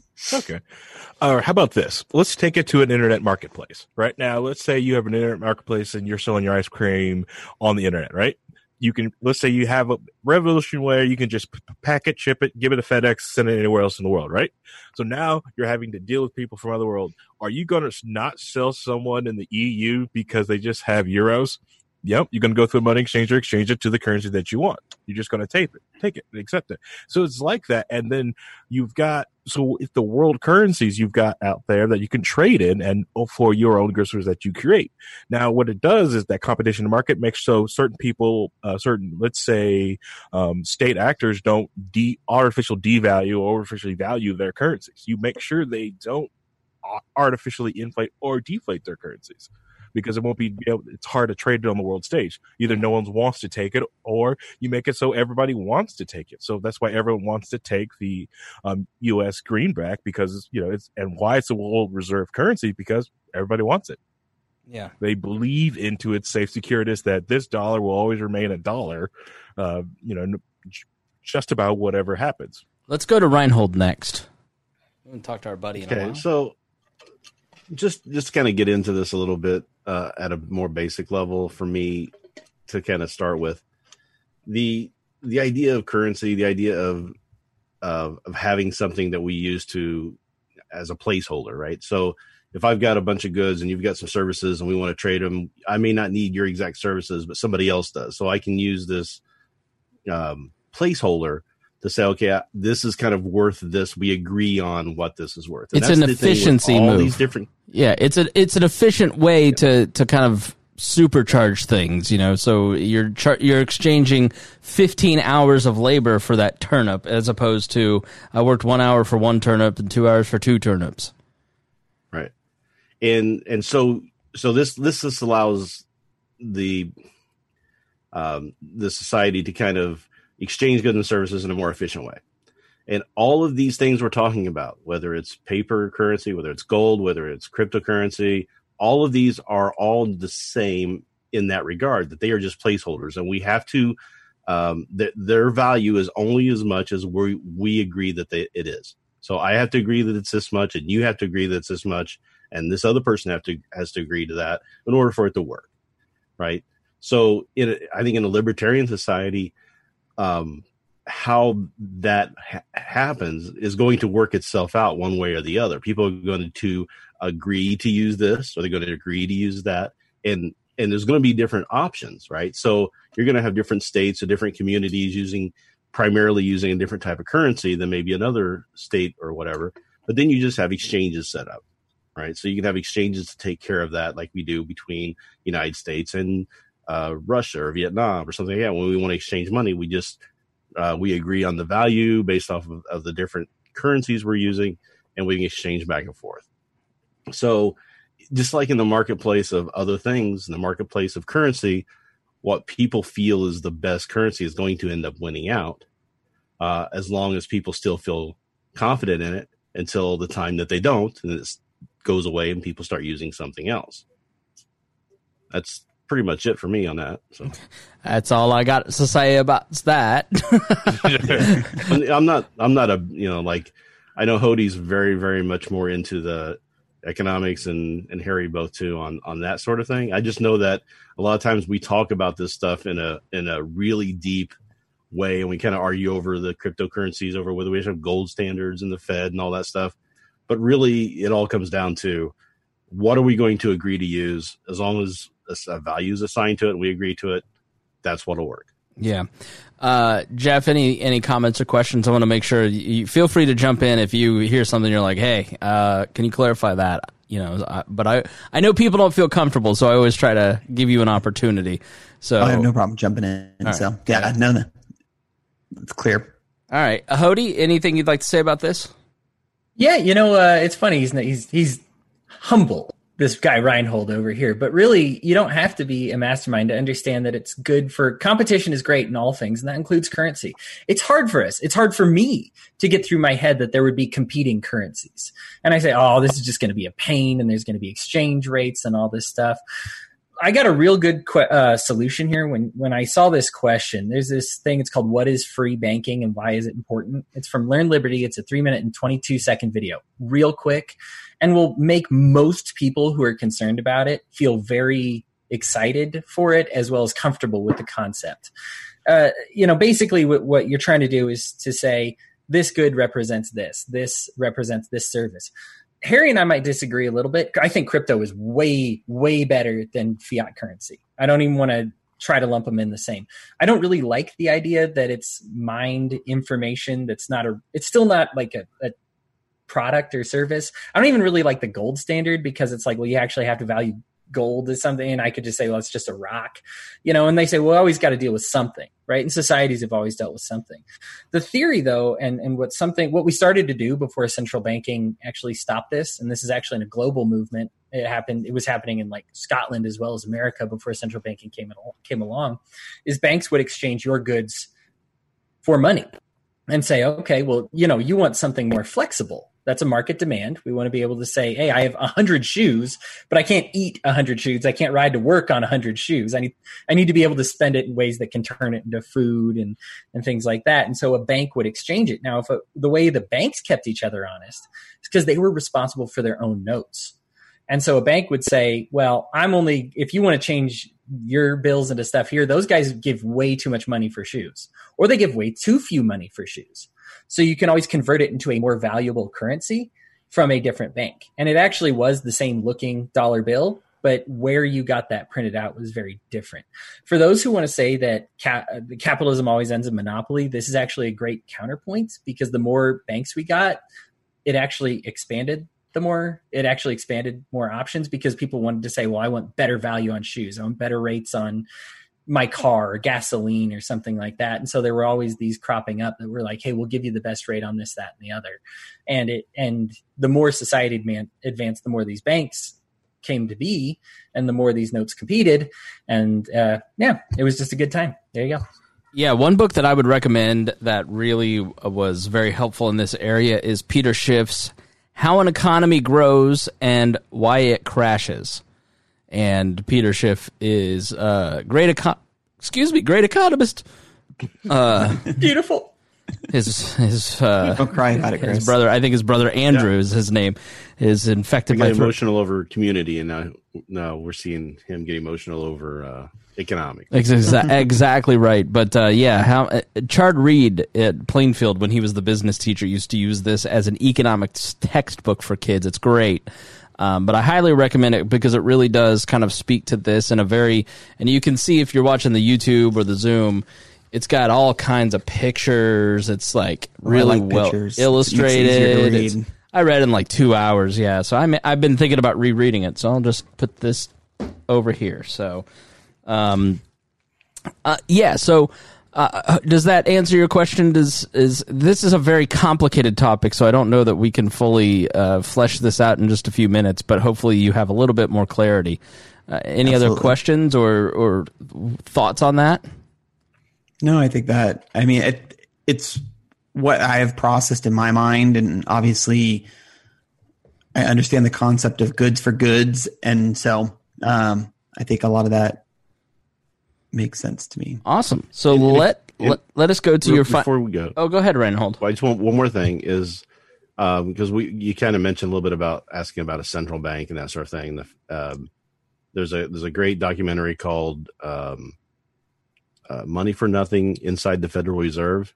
I'd recommend reading it or watching that. It's just a wonderful documentary. It details kind of the history of the Federal Reserve, how it got to where it's at now, and why it was kind of the reason why we had the big crisis in 2008. So, very good. Cool. All right, let's go to your final question. What is it? So, I think, and my final question comes from this, is that I think the more I've learned about libertarianism and kind of knowing where our society is now, and also talking to a lot of people about their political views, that I don't want to say that aligns specifically with me, but knowing what people are looking for in society, what does it take for the Libertarian Party to come together and make it? I'm sorry, no, you're serious. Okay, I'm probably asking an impossible question here. But like, where obviously, as we've talked about, there's a lot of different viewpoints. There's a large umbrella in the Libertarian Party, from minarchist to anarchist to anarcho-capitalist. How do we at least move the dial in the right direction and come together as a party to take this opportunity right now where we're in a society that, like, I think a lot of people, and I will say that what really brought me into libertarianism is that I was a belief for open borders. I believe that our country is here for immigrants. And then on the flip side of that, I believe that capitalism should exist and it's what's best for our society, and nonprofits need to step in and take care of people and a society in that way without a government mandating or controlling those type of things is better for everyone. And I think 90% of our population in the United States right now would probably agree with that, at least from my viewpoint. Now, I have a California viewpoint, so maybe it's people around me. But how do we as a party come together to take this opportunity where I think nobody really believes in either side of the aisle, as far as Democrat or Republican, and at least get a message that can be palatable to the general public and start the process down that way? To a more libertarian society. So I'll take this one first, and then you guys can jump in after I've given my monologue, okay? I think, and you tell me if I'm wrong, Jeff, but I think the We Are Libertarians approach of people first is incredibly important, because I think that the idea that we're here, we're not trying to push a political party or a political figure. We're not here trying to push abstract ideas. We're not trying to push economics. And I don't have any problem with people who kind of like that's their lead, that's their passion. You know, somebody who may do a show or may be a person who's a devoted follower of the Mises Institute. What tickles their fancy is economics, and that's never really been something that I know a ton about. And I'm reading Thomas Sowell's Basic Economics right now, and Milton Friedman's Capital and Freedom, and I'm like rereading the same things. I just don't have that brain, right? But I have a people-oriented brain, which is, I think, is one reason like why Reinhold and I get along, is we understand politics and we understand people, and we enjoy talking about that, and we enjoy the games of it, and we enjoy the, that aspect. I was thinking of that today about Reinhold. I was like, what he really gets, and what I think most of the hosts gets, like Hody and Harry and everybody that contributes, is like, and Ryan, like if you go back and listen to my Path episode with Ryan, it's like, I don't agree with him on several different things, but he's people first. And that's what's really important, is that, when I'm on the Pat Down, and we just did an episode arguing for our patrons about Medicare for All, and like they wanted to push me into the camp of it's all about money and it's just greed, that you can't say you can't afford it because that's greedy. And I'm like, no, you don't understand. It has nothing to do with money, because I don't generally care about money. I'd be probably a lot spammier with We Are Libertarians and do more of the pyramid scheme stuff than I do. It's about people like Jeff who listen to this program and go, man, I connect with that. Well, Jeff, why do you think you connect with We Are Libertarians? What is it about us versus other libertarian outlets that you connect with? What have you thought about that on that level? Yeah, and I think you hit the nail on the head that it's about the people. And I'm kind of asking this question, like I have my answer, obviously, for how this moves forward. And so I'm kind of just putting that out there as like, where, like, to get other viewpoints, then ultimately where can we take that? Because I think I look at it as, especially where we're at now, and I think, Chris, you take it the same way, of evangelizing.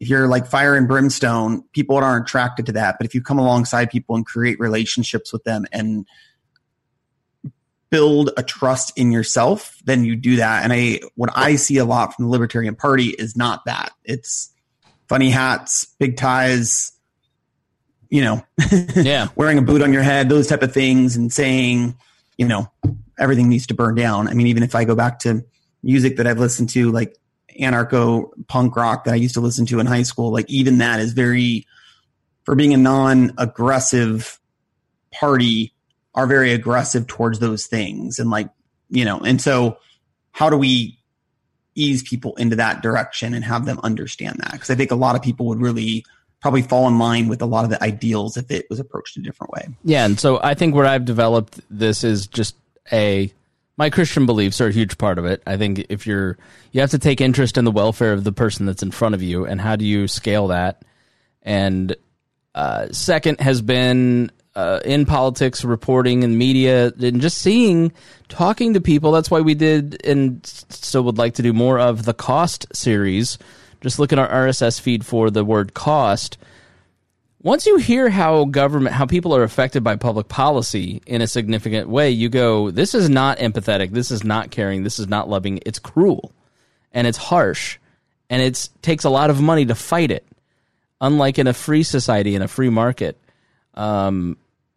And I think when you start to couch things in, this is not me trying to get over on you, this is not me trying to sell you something that is in my best interest, this is not me trying to scam you to vote for my candidate, this is literally just me going, I see people getting hurt with government and I want to stop that. And people go, okay, I don't agree with your solution. Just like the conversation about Medicare for All, it's like, they don't agree with my solution, but they kind of started to.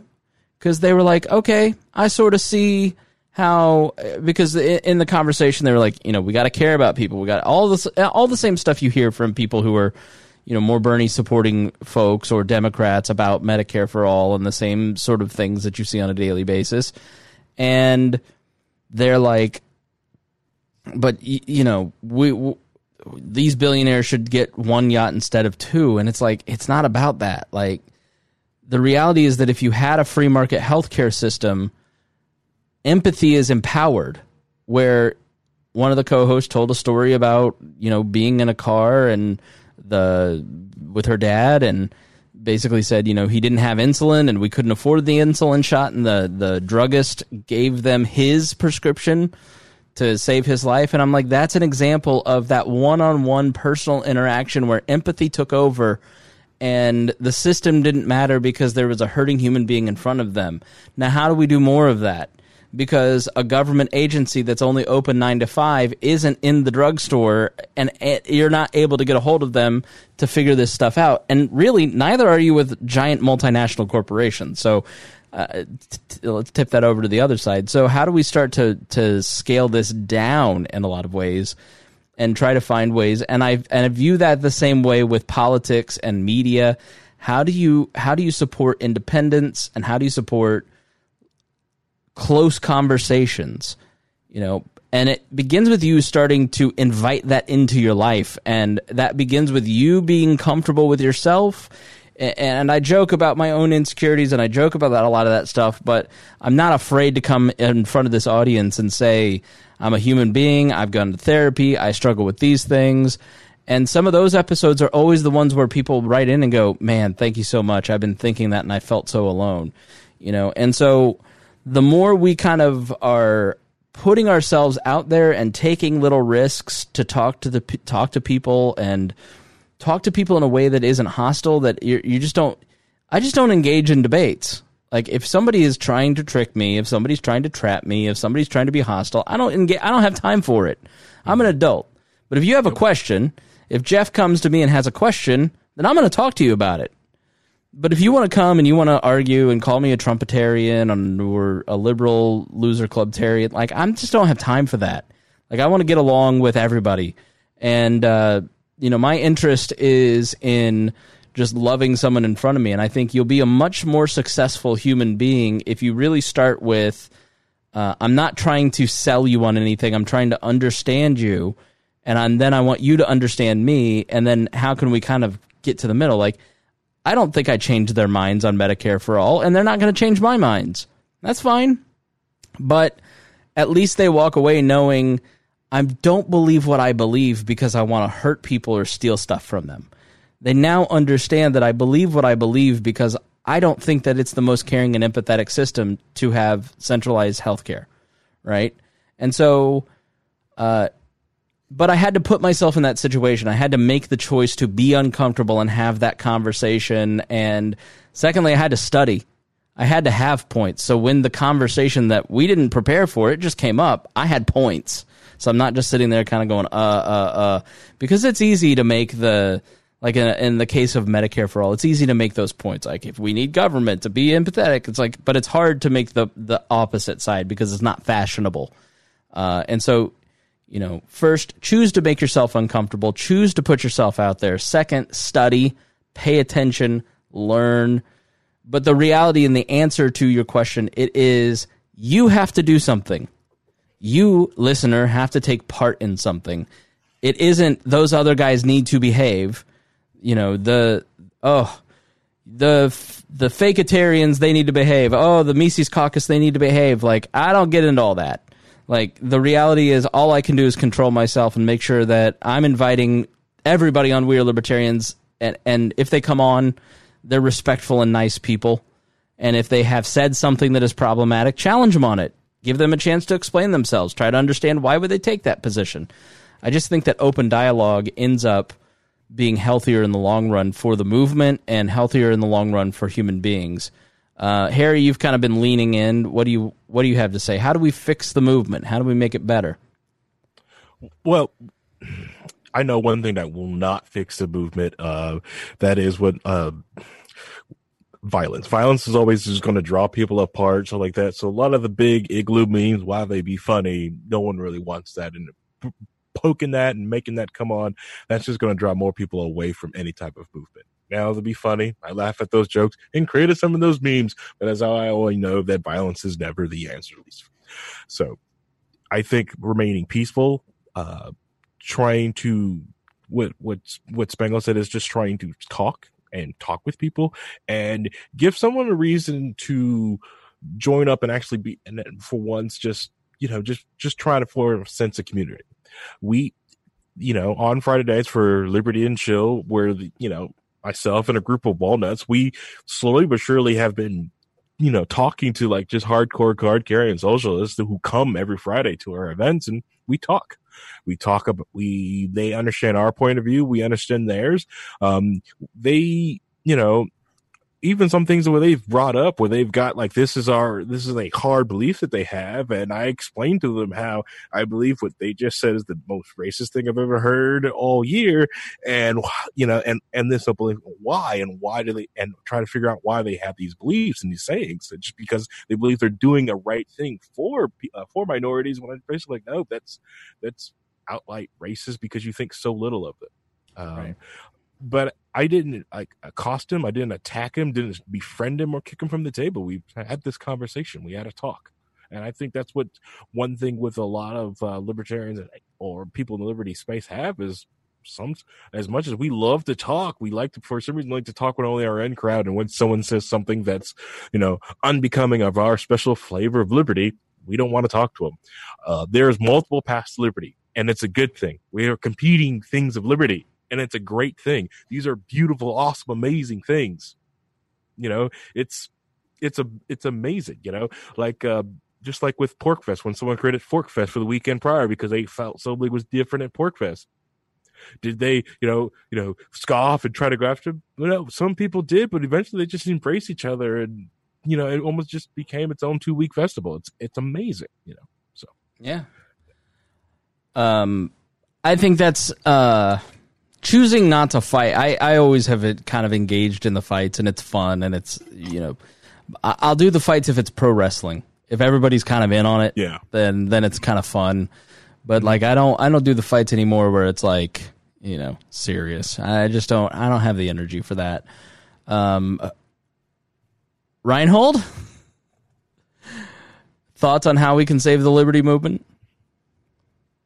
Well, okay, so there's two different things. First, there's the Libertarian Party, and then there's the Libertarian movement. Yeah, absolutely.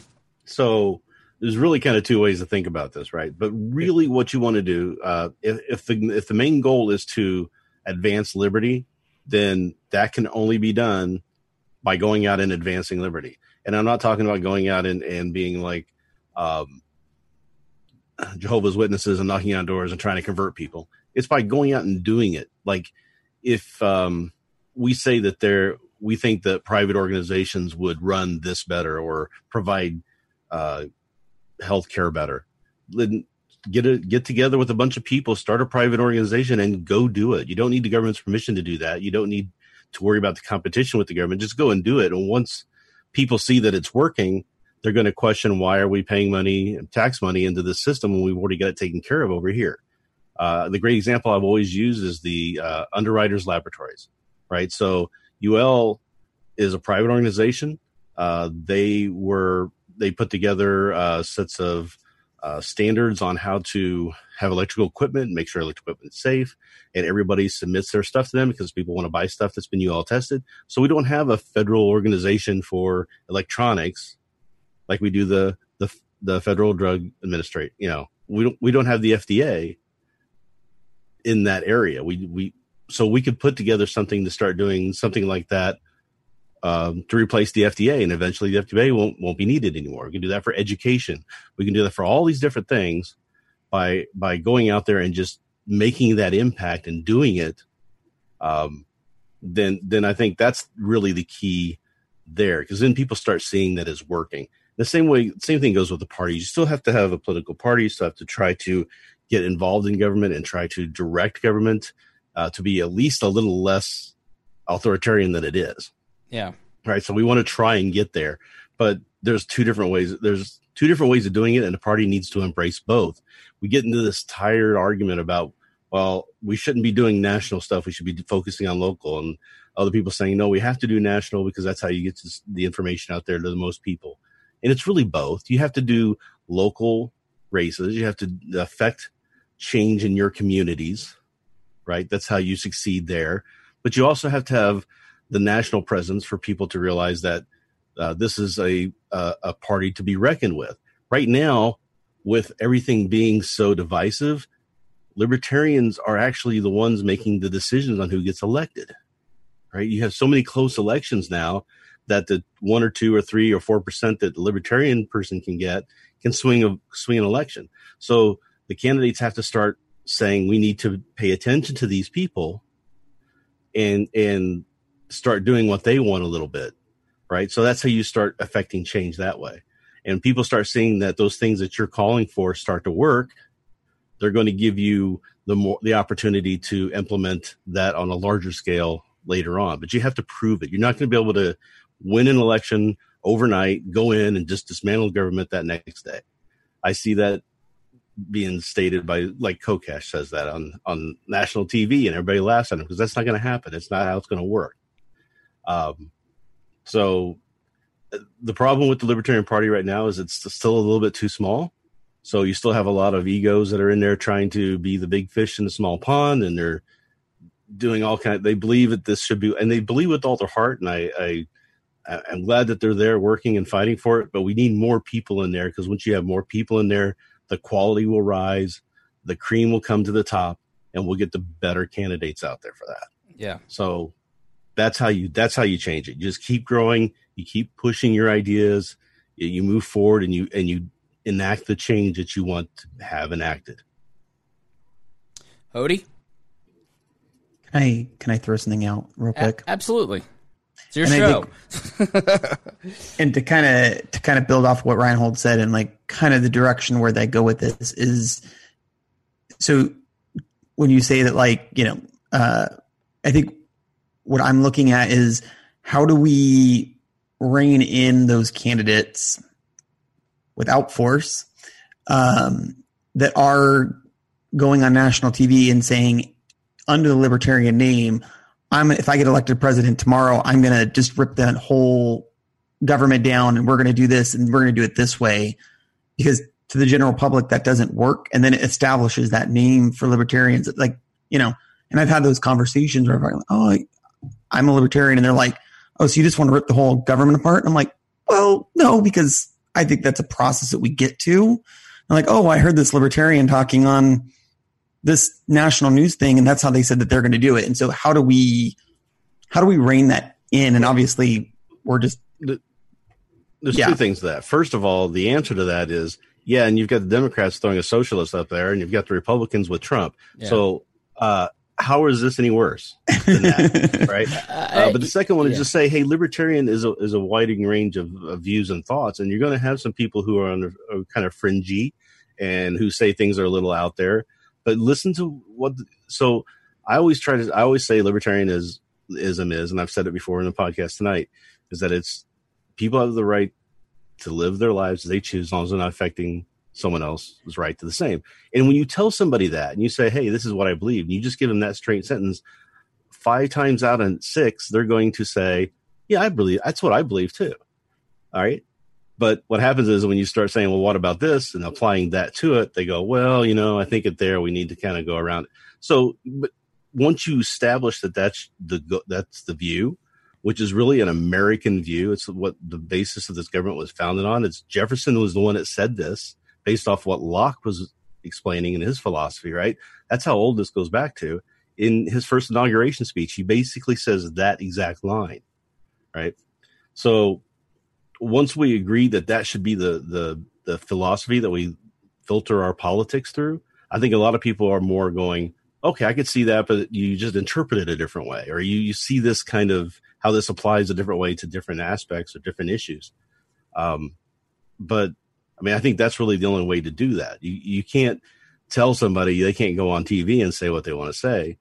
All you can do is have more voices out there and more better people drowning out those fringes. Yeah, I think that's we have this conversation all the time in the group chat because it's complicated. Like, libertarians are tied to other libertarians in a way that is unfair compared to Republicans and Democrats. And people have a standard for us that they don't apply to other people. Amy Klobuchar didn't know the name of this Mexican ambassador, and it didn't end her presidential campaign in the way that it ended Gary Johnson's in the mind of many people. You have the James Weeks dancing on stage naked incident brought up to you 150 times a week if you're talking about libertarianism on Facebook. I have just gotten to a point with some of that stuff where I just, not hostily, but I push back and I just say, are you a mental midget? All right, maybe that's hostile. But are you, like, do you have a low IQ? All right, maybe I'm still wrong. Like, when somebody brings up James Weeks, I just know that's a dumb person. Like, you're just not interested in having a real debate or having a conversation, or you're not interested in anything I have to say. You're interested in just protecting your tribe and mocking mine. Okay, let's do that then, because I'm a professional communicator and I work for a comedy show and I will wreck you. There's just like you have to at a certain point go, yes, every group of people has infighting. The Vatican has infighting, and they think that they're the literal voice of God. There is any group of people has infighting. And if you are so unsophisticated and immature that you can't see the ideas because you're turned off by the arguing, then you're the problem, not the people who are fighting.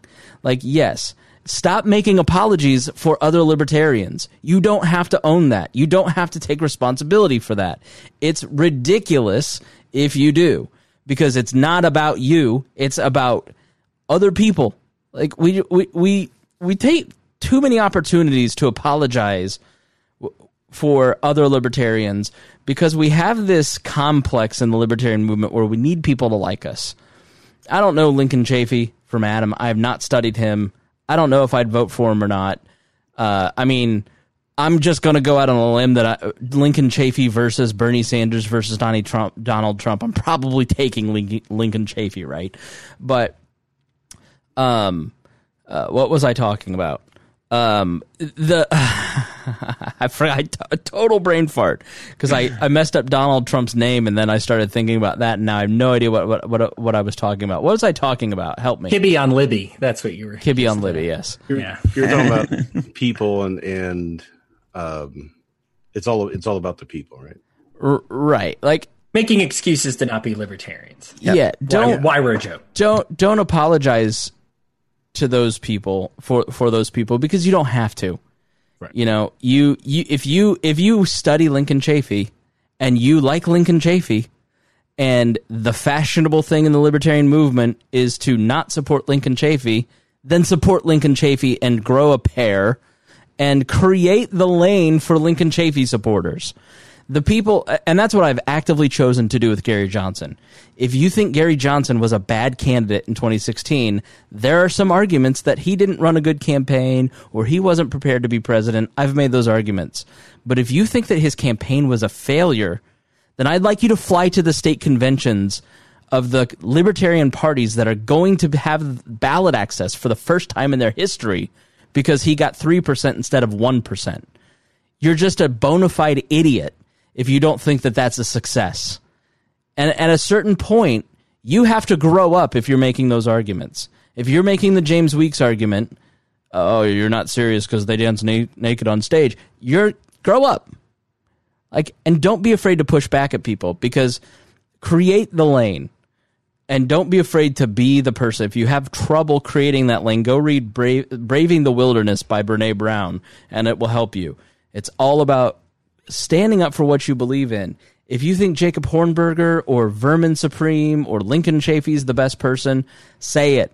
People, that's one thing that Miss Pat has taught me on the Pat Down is that people want you to tell them what you think instead of trying to be liked. And this party is so desperate. That was my point about Lincoln Chafee. They'll pick Bob Barr or Gary Johnson or Lincoln Chafee or some other party's retreads, not because he's the best candidate or because he's the most ideological, because he'll get the best media coverage. And the political establishment might take us a little more seriously and might like us a little more. And that's where the criticisms of Gary Johnson are right. Why choose another old white dude who's milquetoast, who's going to get us ugh. I get it. I totally get that argument. Because the Libertarian Party is a lot like the Republican Party, and they're desperate to be liked. We got Chuck Norris. Who? Charlie Daniels likes us. We should make him Vince Vaughn is saying nice things. Oh, shut up. Grow up. Republicans and Democrats have this inferiority complex where they do stupid stuff because they think that they're going to be liked by the media and liberals and Hollywood, and it's not going to happen. The universities are never going to fully support libertarian ideas. Sorry, they'll like you better than Republicans and Trump. But if you're a libertarian president, you think they're not going to treat you exactly like they've treated Donald Trump, and you'll always be the goat. You'll always be the idiot. You'll always be the one that's criticized. That's the reality of it. And so you have to be tough. You have to have a backbone. And libertarians don't actually have a backbone a lot of times. So I think there needs to be some maturity in the movement. There's a big problem in the movement where we chase competent people out and people who have any kind of knowledge and experience. We get a lot of people come in and go, I'm going to raise money and I'm going to promote the party and I'm not leaving and I promise, and they never do, or they get driven out. And a lot of those people do bring some good institutional knowledge. And there are some people in the party who chase out the institutional knowledge because they want to keep it a club and not a political party. And that's a very toxic trait, and you have to choose not to participate in it. So I think there's a fine line that we're constantly talking about, Reinhold and I specifically, where, like, if you see white ethno-nationalism or a catering towards racists in the movement, like, do you not shine a light on that, or do you shine a light on it and say, we don't stand for this? I tend to take the tack that if you starve the attention, it's not going to gain attention. But once you start to push on that and start talking about it all the time, the people who are going to exploit the lowest common denominator are going to use you to grow their movement. So I'd rather just not talk about it. And is that cowardly? No, I think cowardly is sucking up to it. I don't think Reinhold agrees with me. I think Reinhold looks at it and goes, no, we should absolutely take the opposite stand. We shouldn't be recruiting the alt-right. And, I find Reinhold's opinion more divisive than mine. But Reinhold, you have a very rational reason for why you think, listen, I support the people who are going out there and taking on podcast hosts or writers who are talking to or cuddling up, like Stefan Molyneux. Let's use him as the example. Like, we've always kind of known who that guy is. He's just saying the quiet parts out loud now. And I'm of the mind that you don't need to tell me that who Stefan Molyneux is. I already knew. But when you try to tell me who Stefan Molyneux is, all it does is just piss everybody off and bring attention to Stefan. But you're like, hey, we got to talk about it. Well, and my view on that too is, if people are coming in and saying, hey, we should be emulating Stefan and getting more of his people in here, that's when you push back on it, right? Just because Stefan's out there and it exists, don't care. That's his whole thing. He can call himself whatever he wants to call himself. We know what he is.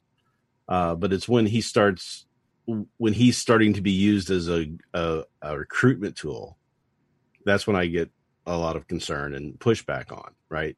I want that out of the party. We've been fighting that since the New Fusionism back in the late 90s. Or early 90s, actually. What is 80s. New Fusionism?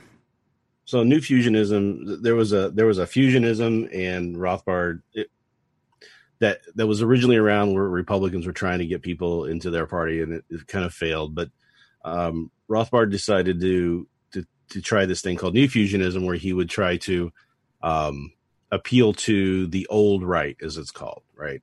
So the old right was getting disenfranchised because the neocons were coming in, and they were trying to make the compassionate conservative, be a thing. And the old right really kind of translate more into what the alt-right is now. So they would use dog whistles and language that would appeal to them without being overtly in the face saying, hey, we want you guys to come over. When you say old right, is that like John Birch Society or Pat Buchanan, or like who? Pat Buchanan was actually the person that they tried to run, that Rothbard and Ron Paul and Lew Rockwell pushed and backed Buchanan for the election in '92. That's kind of when that fusionism started in like the late 80s, where he got this idea, and then they pushed it and tried to implement it in '92 with Buchanan. Right. So it was kind of a calling out to the alt-right, nationalism, that sort of thing. It was trying to call those people over and saying, hey, you have a home here. And that's caused so many problems in the last 30 years because of it. It's not something I don't know if we're ever going to get rid of. And it's a taint on what we believe and what we're trying to push. But there are people who are trying to defend that those people should be involved. But if somebody believes in individualism and shares our values and isn't a foreign policy hawk, like, how's that different than a libertarian belief? Well, first of all, it's the exact opposite of individualism, right? Plus, it's an insidious belief, right? So it's not like a good faith which belief are you disagreement. talking about? The belief in like racial nationalism. Okay, so Stefan Molyneux and his belief that white people are superior, basically. Like he doesn't say it directly, but he's getting pretty comfy with that. No, he says idea. it directly that it's not that the white people are superior; it's that the black people are superior. Right? That's his goal based off the IQ and the bell curve and all this other stuff. It's been debunked and proven wrong so many times, but everybody goes, right. Oh, well, people like Dave Smith goes, oh, but the science is there, and it's like, no, Dave, no, you're. So the fact is racism, bigotry of any kind is just collectivism, right? Yeah, and so is kind of nationalism too, right? Of course, nationalism is a collectivist type of view. Just it's authoritarian, it's collectivism. It's the same as it's on par with communism and socialism, where it's collectivist and authoritarian. You have the same on the nationalism side, right? So I don't know why we would, people say you either have to be one or the other. I'm like, no, there's a third way, guys. It's individualism. It's what we are fighting for. It's what the party exists for. So why would we try to change what we are just to try to get some old racist guys to come in and support us? So, Jeff, have you ever heard of Stefan Molyneux? I have not. All right. So, see, that's my argument, Reinhold, is that you don't even need to mention Stefan Molyneux because Jeff's never heard of him. He's listened to We Are Libertarians for 6 months. He's like, I'm happy. I'm satisfied. I know libertarianism now because I've got the best libertarian podcast in the universe that I'm listening to. But what happens when he develops further and starts talking to people on social media and somebody says, oh, this Stefan guy, he's an ANCAP. You should listen to what he has to say, and gives them the tame stuff, right? And gets them saying, oh, yeah, this Stefan guy's doing good. My argument is that Jeff is an adult and will probably listen to it and go, yeah, no, thank you. He'll probably kick out the... That's not how propaganda happens in a way that subverts that, right? So, yeah, I think that a lot of people would say, no, not for me. But there are people who can get twisted into that mindset, into that view, slowly through that propaganda path. Propaganda only works in a communal environment. And so if you have somebody like Jeff who's listening to this program, who's encouraging him to think independently, but isn't... I mean, you have no idea how every day you motherfuckers fact check me. Not just the audience, but the people in our group. Hody, it's all the time, isn't it? Yeah, my life's a daily... I'm listening to the Swamp episode, and I got some fact checking to talk about. Right, it's just constant, right? Because Jeff, I would imagine that one of the things that you like about this show is that we're independent-minded, right? We want you to think about your life and what you think, and then draw your own conclusions.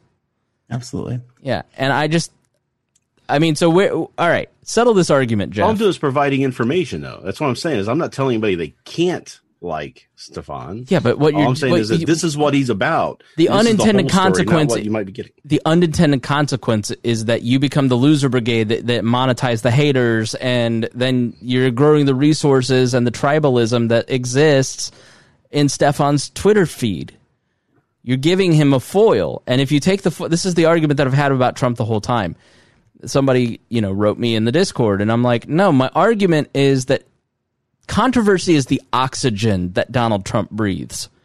And so if you take away his oxygen by not making him controversial, he goes away a lot faster and loses his power. But if he can monetize you and turn you into a foil, he's going to be a lot more successful. So, Jeff, go ahead. Or you normalize that behavior. Right, and because you're not calling it out, you normalize it, and it becomes part of the society. Here's why you're not right: because we have never had more fucking articles, podcasts, newscast. Like they're arguing against Trump more than ever before. This is not who we are for 5 years now.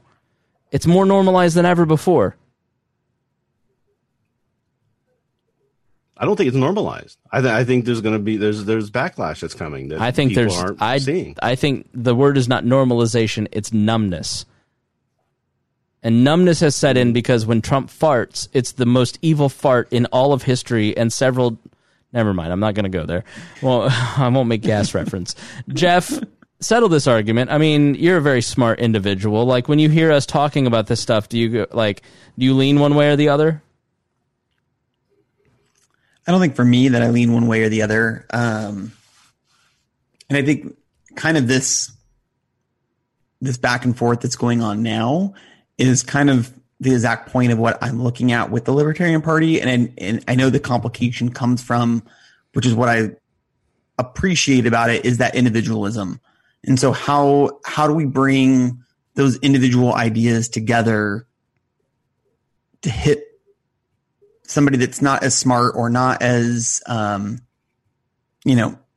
versed, but believes in the general pillars of the libertarian ideas? Like, how do we bring them in without outcasting them or without them seeing that obviously debate, because there is that individualism? That makes sense. Sure. How do we not how do we not stigmatize the 10 people that actually look our way? Yep. Anybody? I mean, maybe it's not an answer to, maybe it's not a question to be answered now, but I think for me, I'm looking at it to what can I do in my society? And obviously in smaller circles, it's much easier.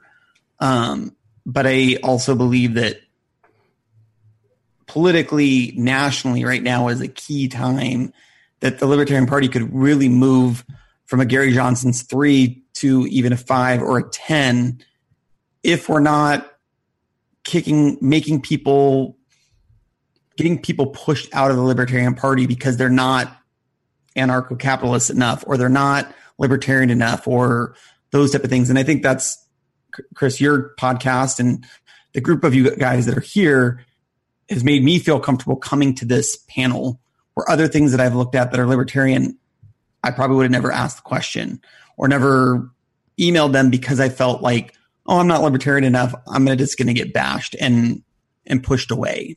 And right. So I think there has to be that understanding, is even if there is the idea of individualism, that needs to extend to people that maybe aren't perfect libertarians or right in your viewpoint, and accepting them into some degree so that that party can grow. And as Reinhold said, can elevate and make smarter voices out there that are overpowering some of the negative voices that are nationally broadcasting as libertarians. I think a big part of it is just emotional brokenness and the dysfunction of libertarians and the way that they operate. I mean, and that's why we talk a lot about, like, hey, go to therapy. Like, here's what an emotionally healthy person looks like. Because the reality, what I really think it is that there are a lot of libertarians, and I was one of these people.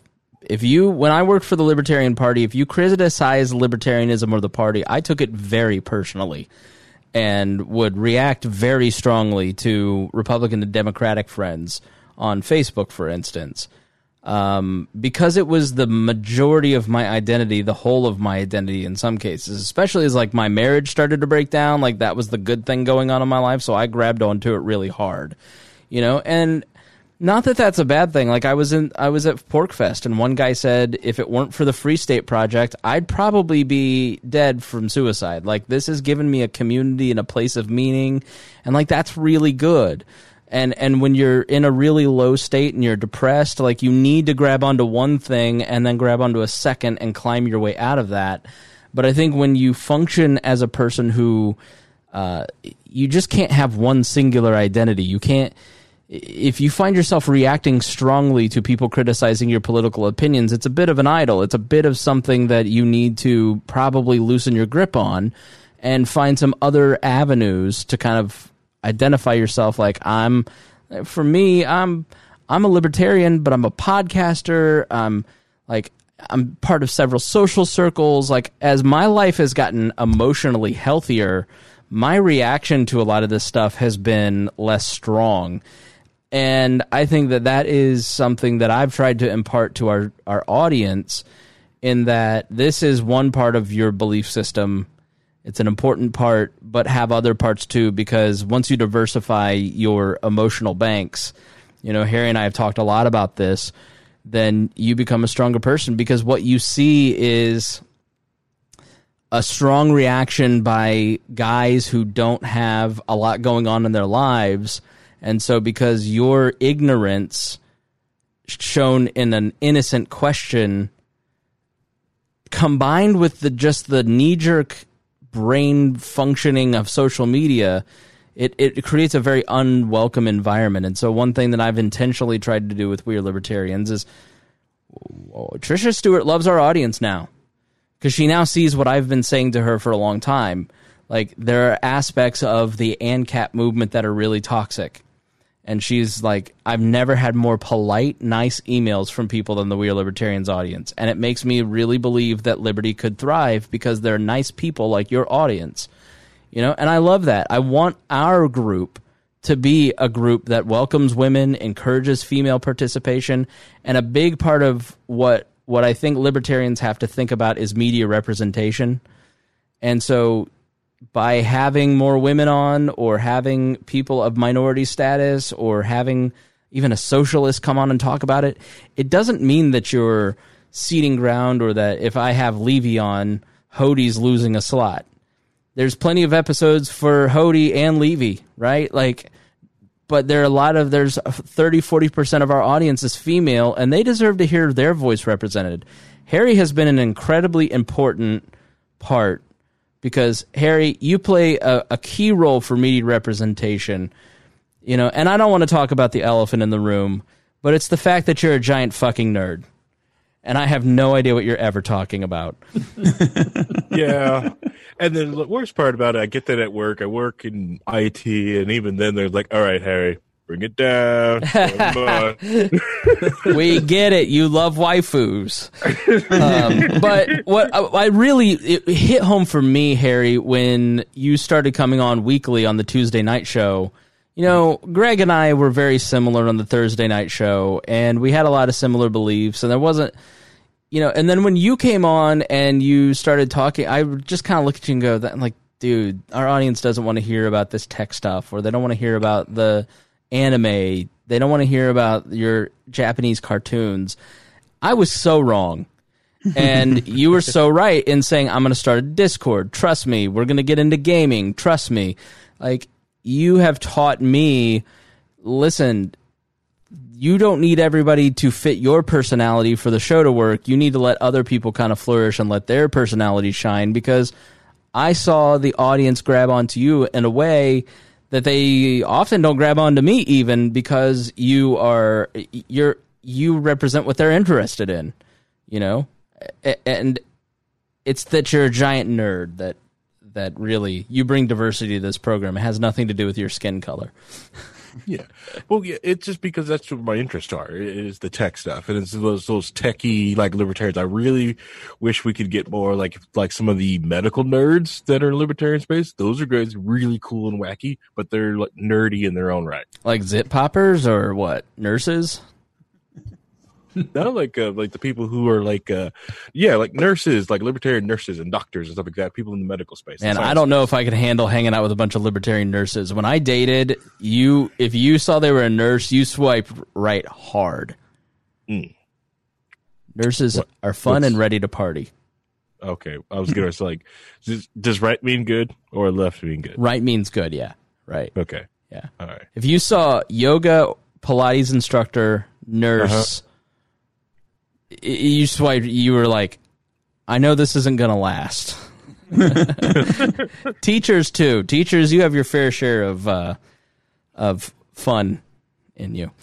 Go ahead, Harry. I was going to say, once Jeff, like, if you listen to some of the earlier ones, you'll hear me talk about libertarianism and my, touching of it, because until I really started messing with the wall audience, even back then.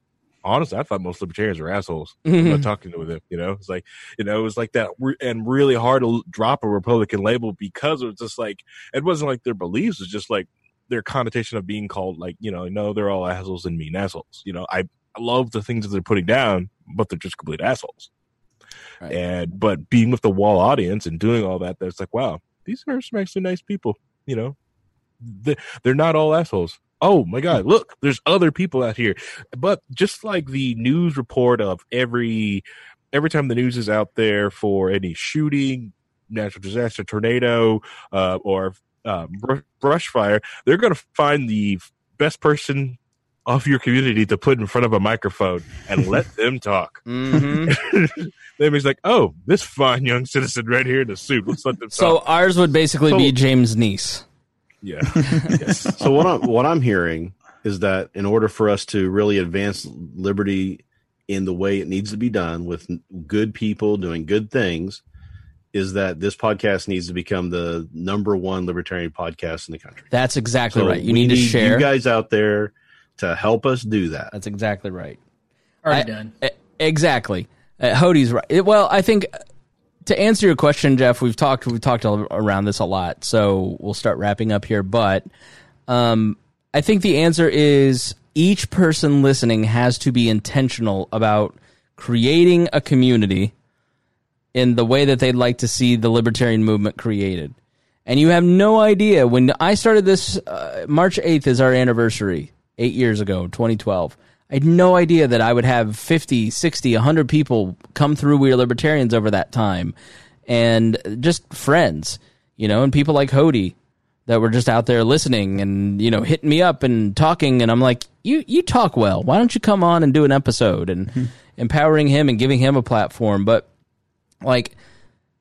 it's your responsibility to create the libertarian movement that you'd like to see. It's just people don't want to hear that because it's easier to go, I wish that guy would stop. But you got to really intentionally, and it's sometimes a lot of work, but we're trying to make it easy for you, which is why we have wearelibertarians.com/libertyandchill or /liberty-chill. We're trying to give you resources and say, hey, here's the way. Try this. Do this. You're lonely. You need friends. Try these methods. Do this. Because that's what it's going to take. Like, Harry, your Liberty and Chill group is a friend group, and you guys have socialists popping up, and you're arguing with them, and it turns into something really cool. All right. We play games. We may sit at a brewery and drink beer, not cocktails. But we actually are considering even branching out and going somewhere else out of the brewery like this, back again to try and do karaoke one time. Yeah. Korean barbecue and karaoke. But the more thing is just the camaraderie of friends. You get a lot of people in libertarian space who don't get to meet just other people in meet space, IRL. Just go out, leave your computer screen, meet some people. Yes, your friends are friends online. That's great. It's awesome. Have those friends. I want you to have those friends. So, but Jeff, there's something to be. Jeff, do you want to join our meet space? Yeah.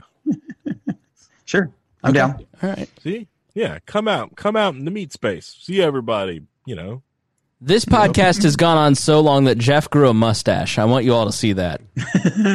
It was there at the start. Oh, look at that.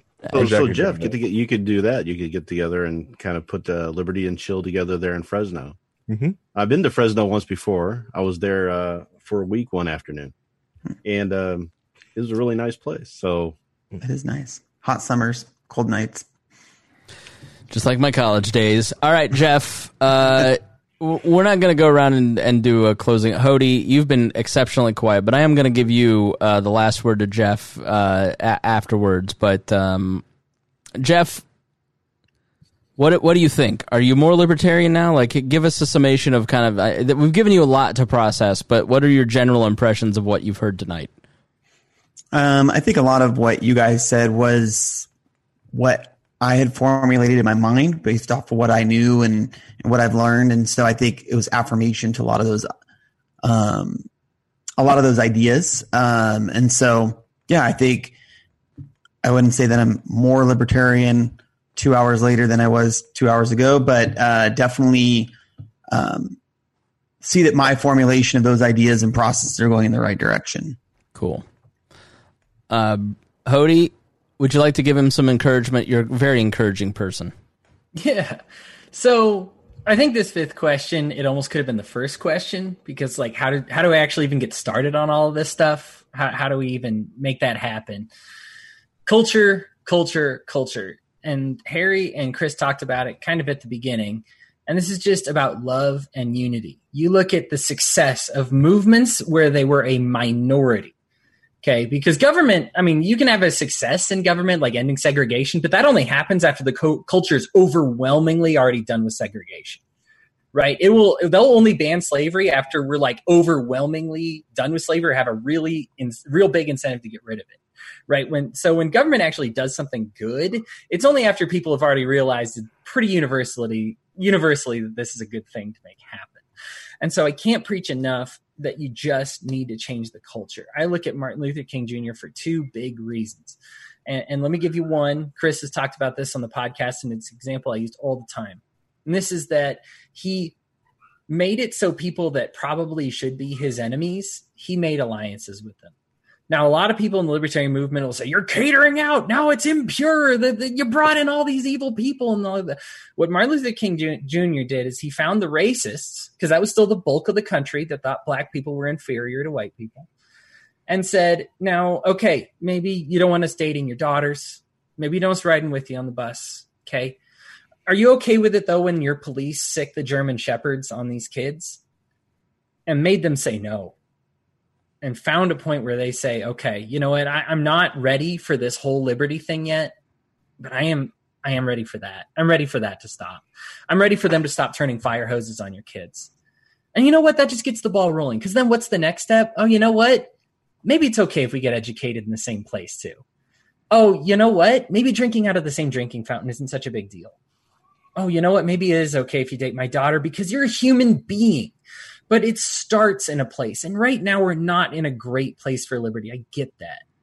All right. But it starts someplace. And so what do we do? What we do is we mimic these successful movements that have come before us.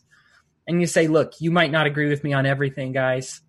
We got some great, I work with somebody who does a lot of breed specific legislation and getting rid of banning pit bulls and things like that.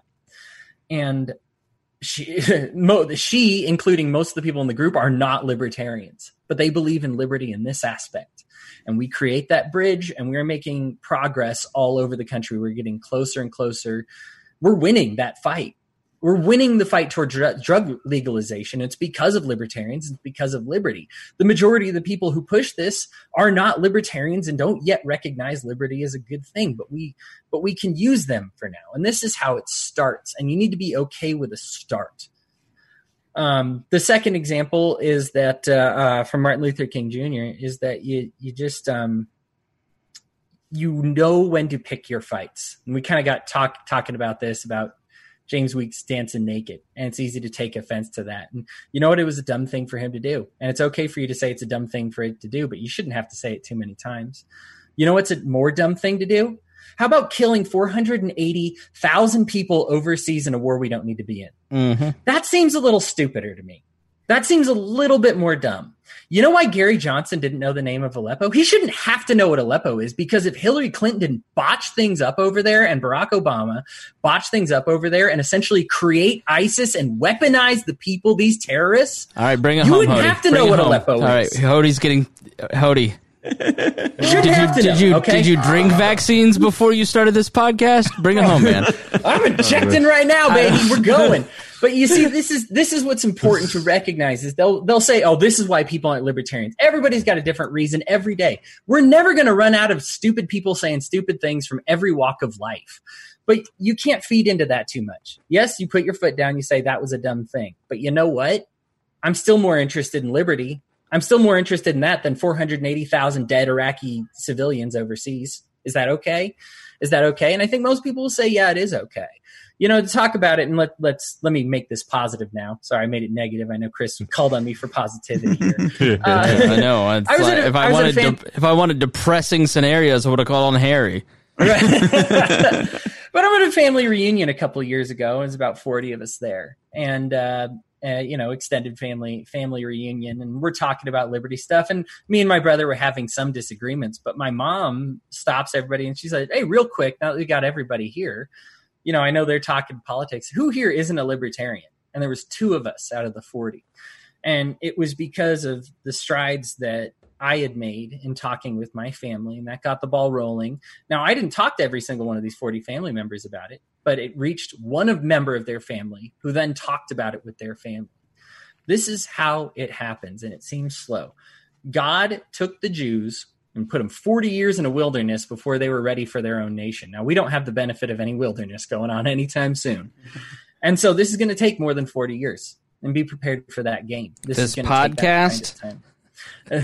Podcast, we'll make it more than 40 years, Chris. You hang on, buddy. You just if you take your vaccinations, you'll be around too in 40 years. I'll make sure of it. This podcast has gone on so long, I've grown a mustache. I'll wrap it up. But here's the thing: is I think you just keep it positive. We focus on unity. You can unite with people that are not necessarily great people about a specific issue. Never dismiss someone's problems. When somebody says, "I'm having this problem," they might have a totally different solution than you. Most of them are government solutions. That's the way we've been raised, and that's okay. But recognize their problem. Be more passionate about their problem, about fixing their problem than they are, not less. Don't choose to dismiss.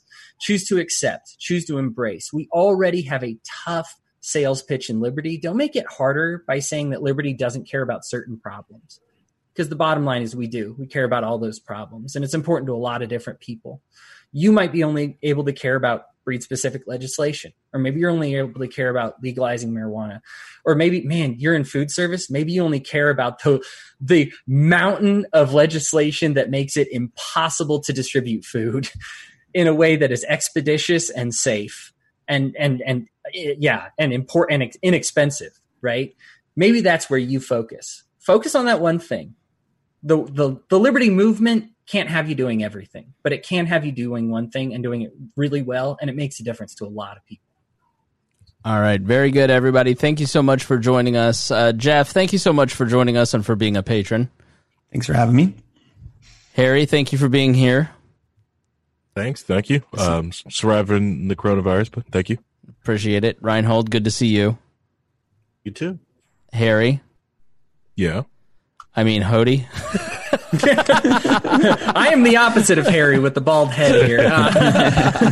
No, it's good seeing you too, guys. Always a pleasure to be on. All right. If you want to join the path, if you have some questions, if we didn't answer all your questions, then please send me an email, editor@wearelibertarians.com. Many of you have. I have not responded to everyone, but I have gotten all of your emails, and I thank you so much for writing in. We'll do more of these episodes. These seem to be fairly popular, and people really enjoy them. So we're happy to do it, and we hope that you'll share these and that you'll share with your friends. And we thank you for listening to We Are Libertarians. You guys are the best audience in the whole world. You make this worth doing and worth putting the time in. And we have so much fun talking to you. And we will see you next week. Thank you so much for joining us. We'll talk to you then.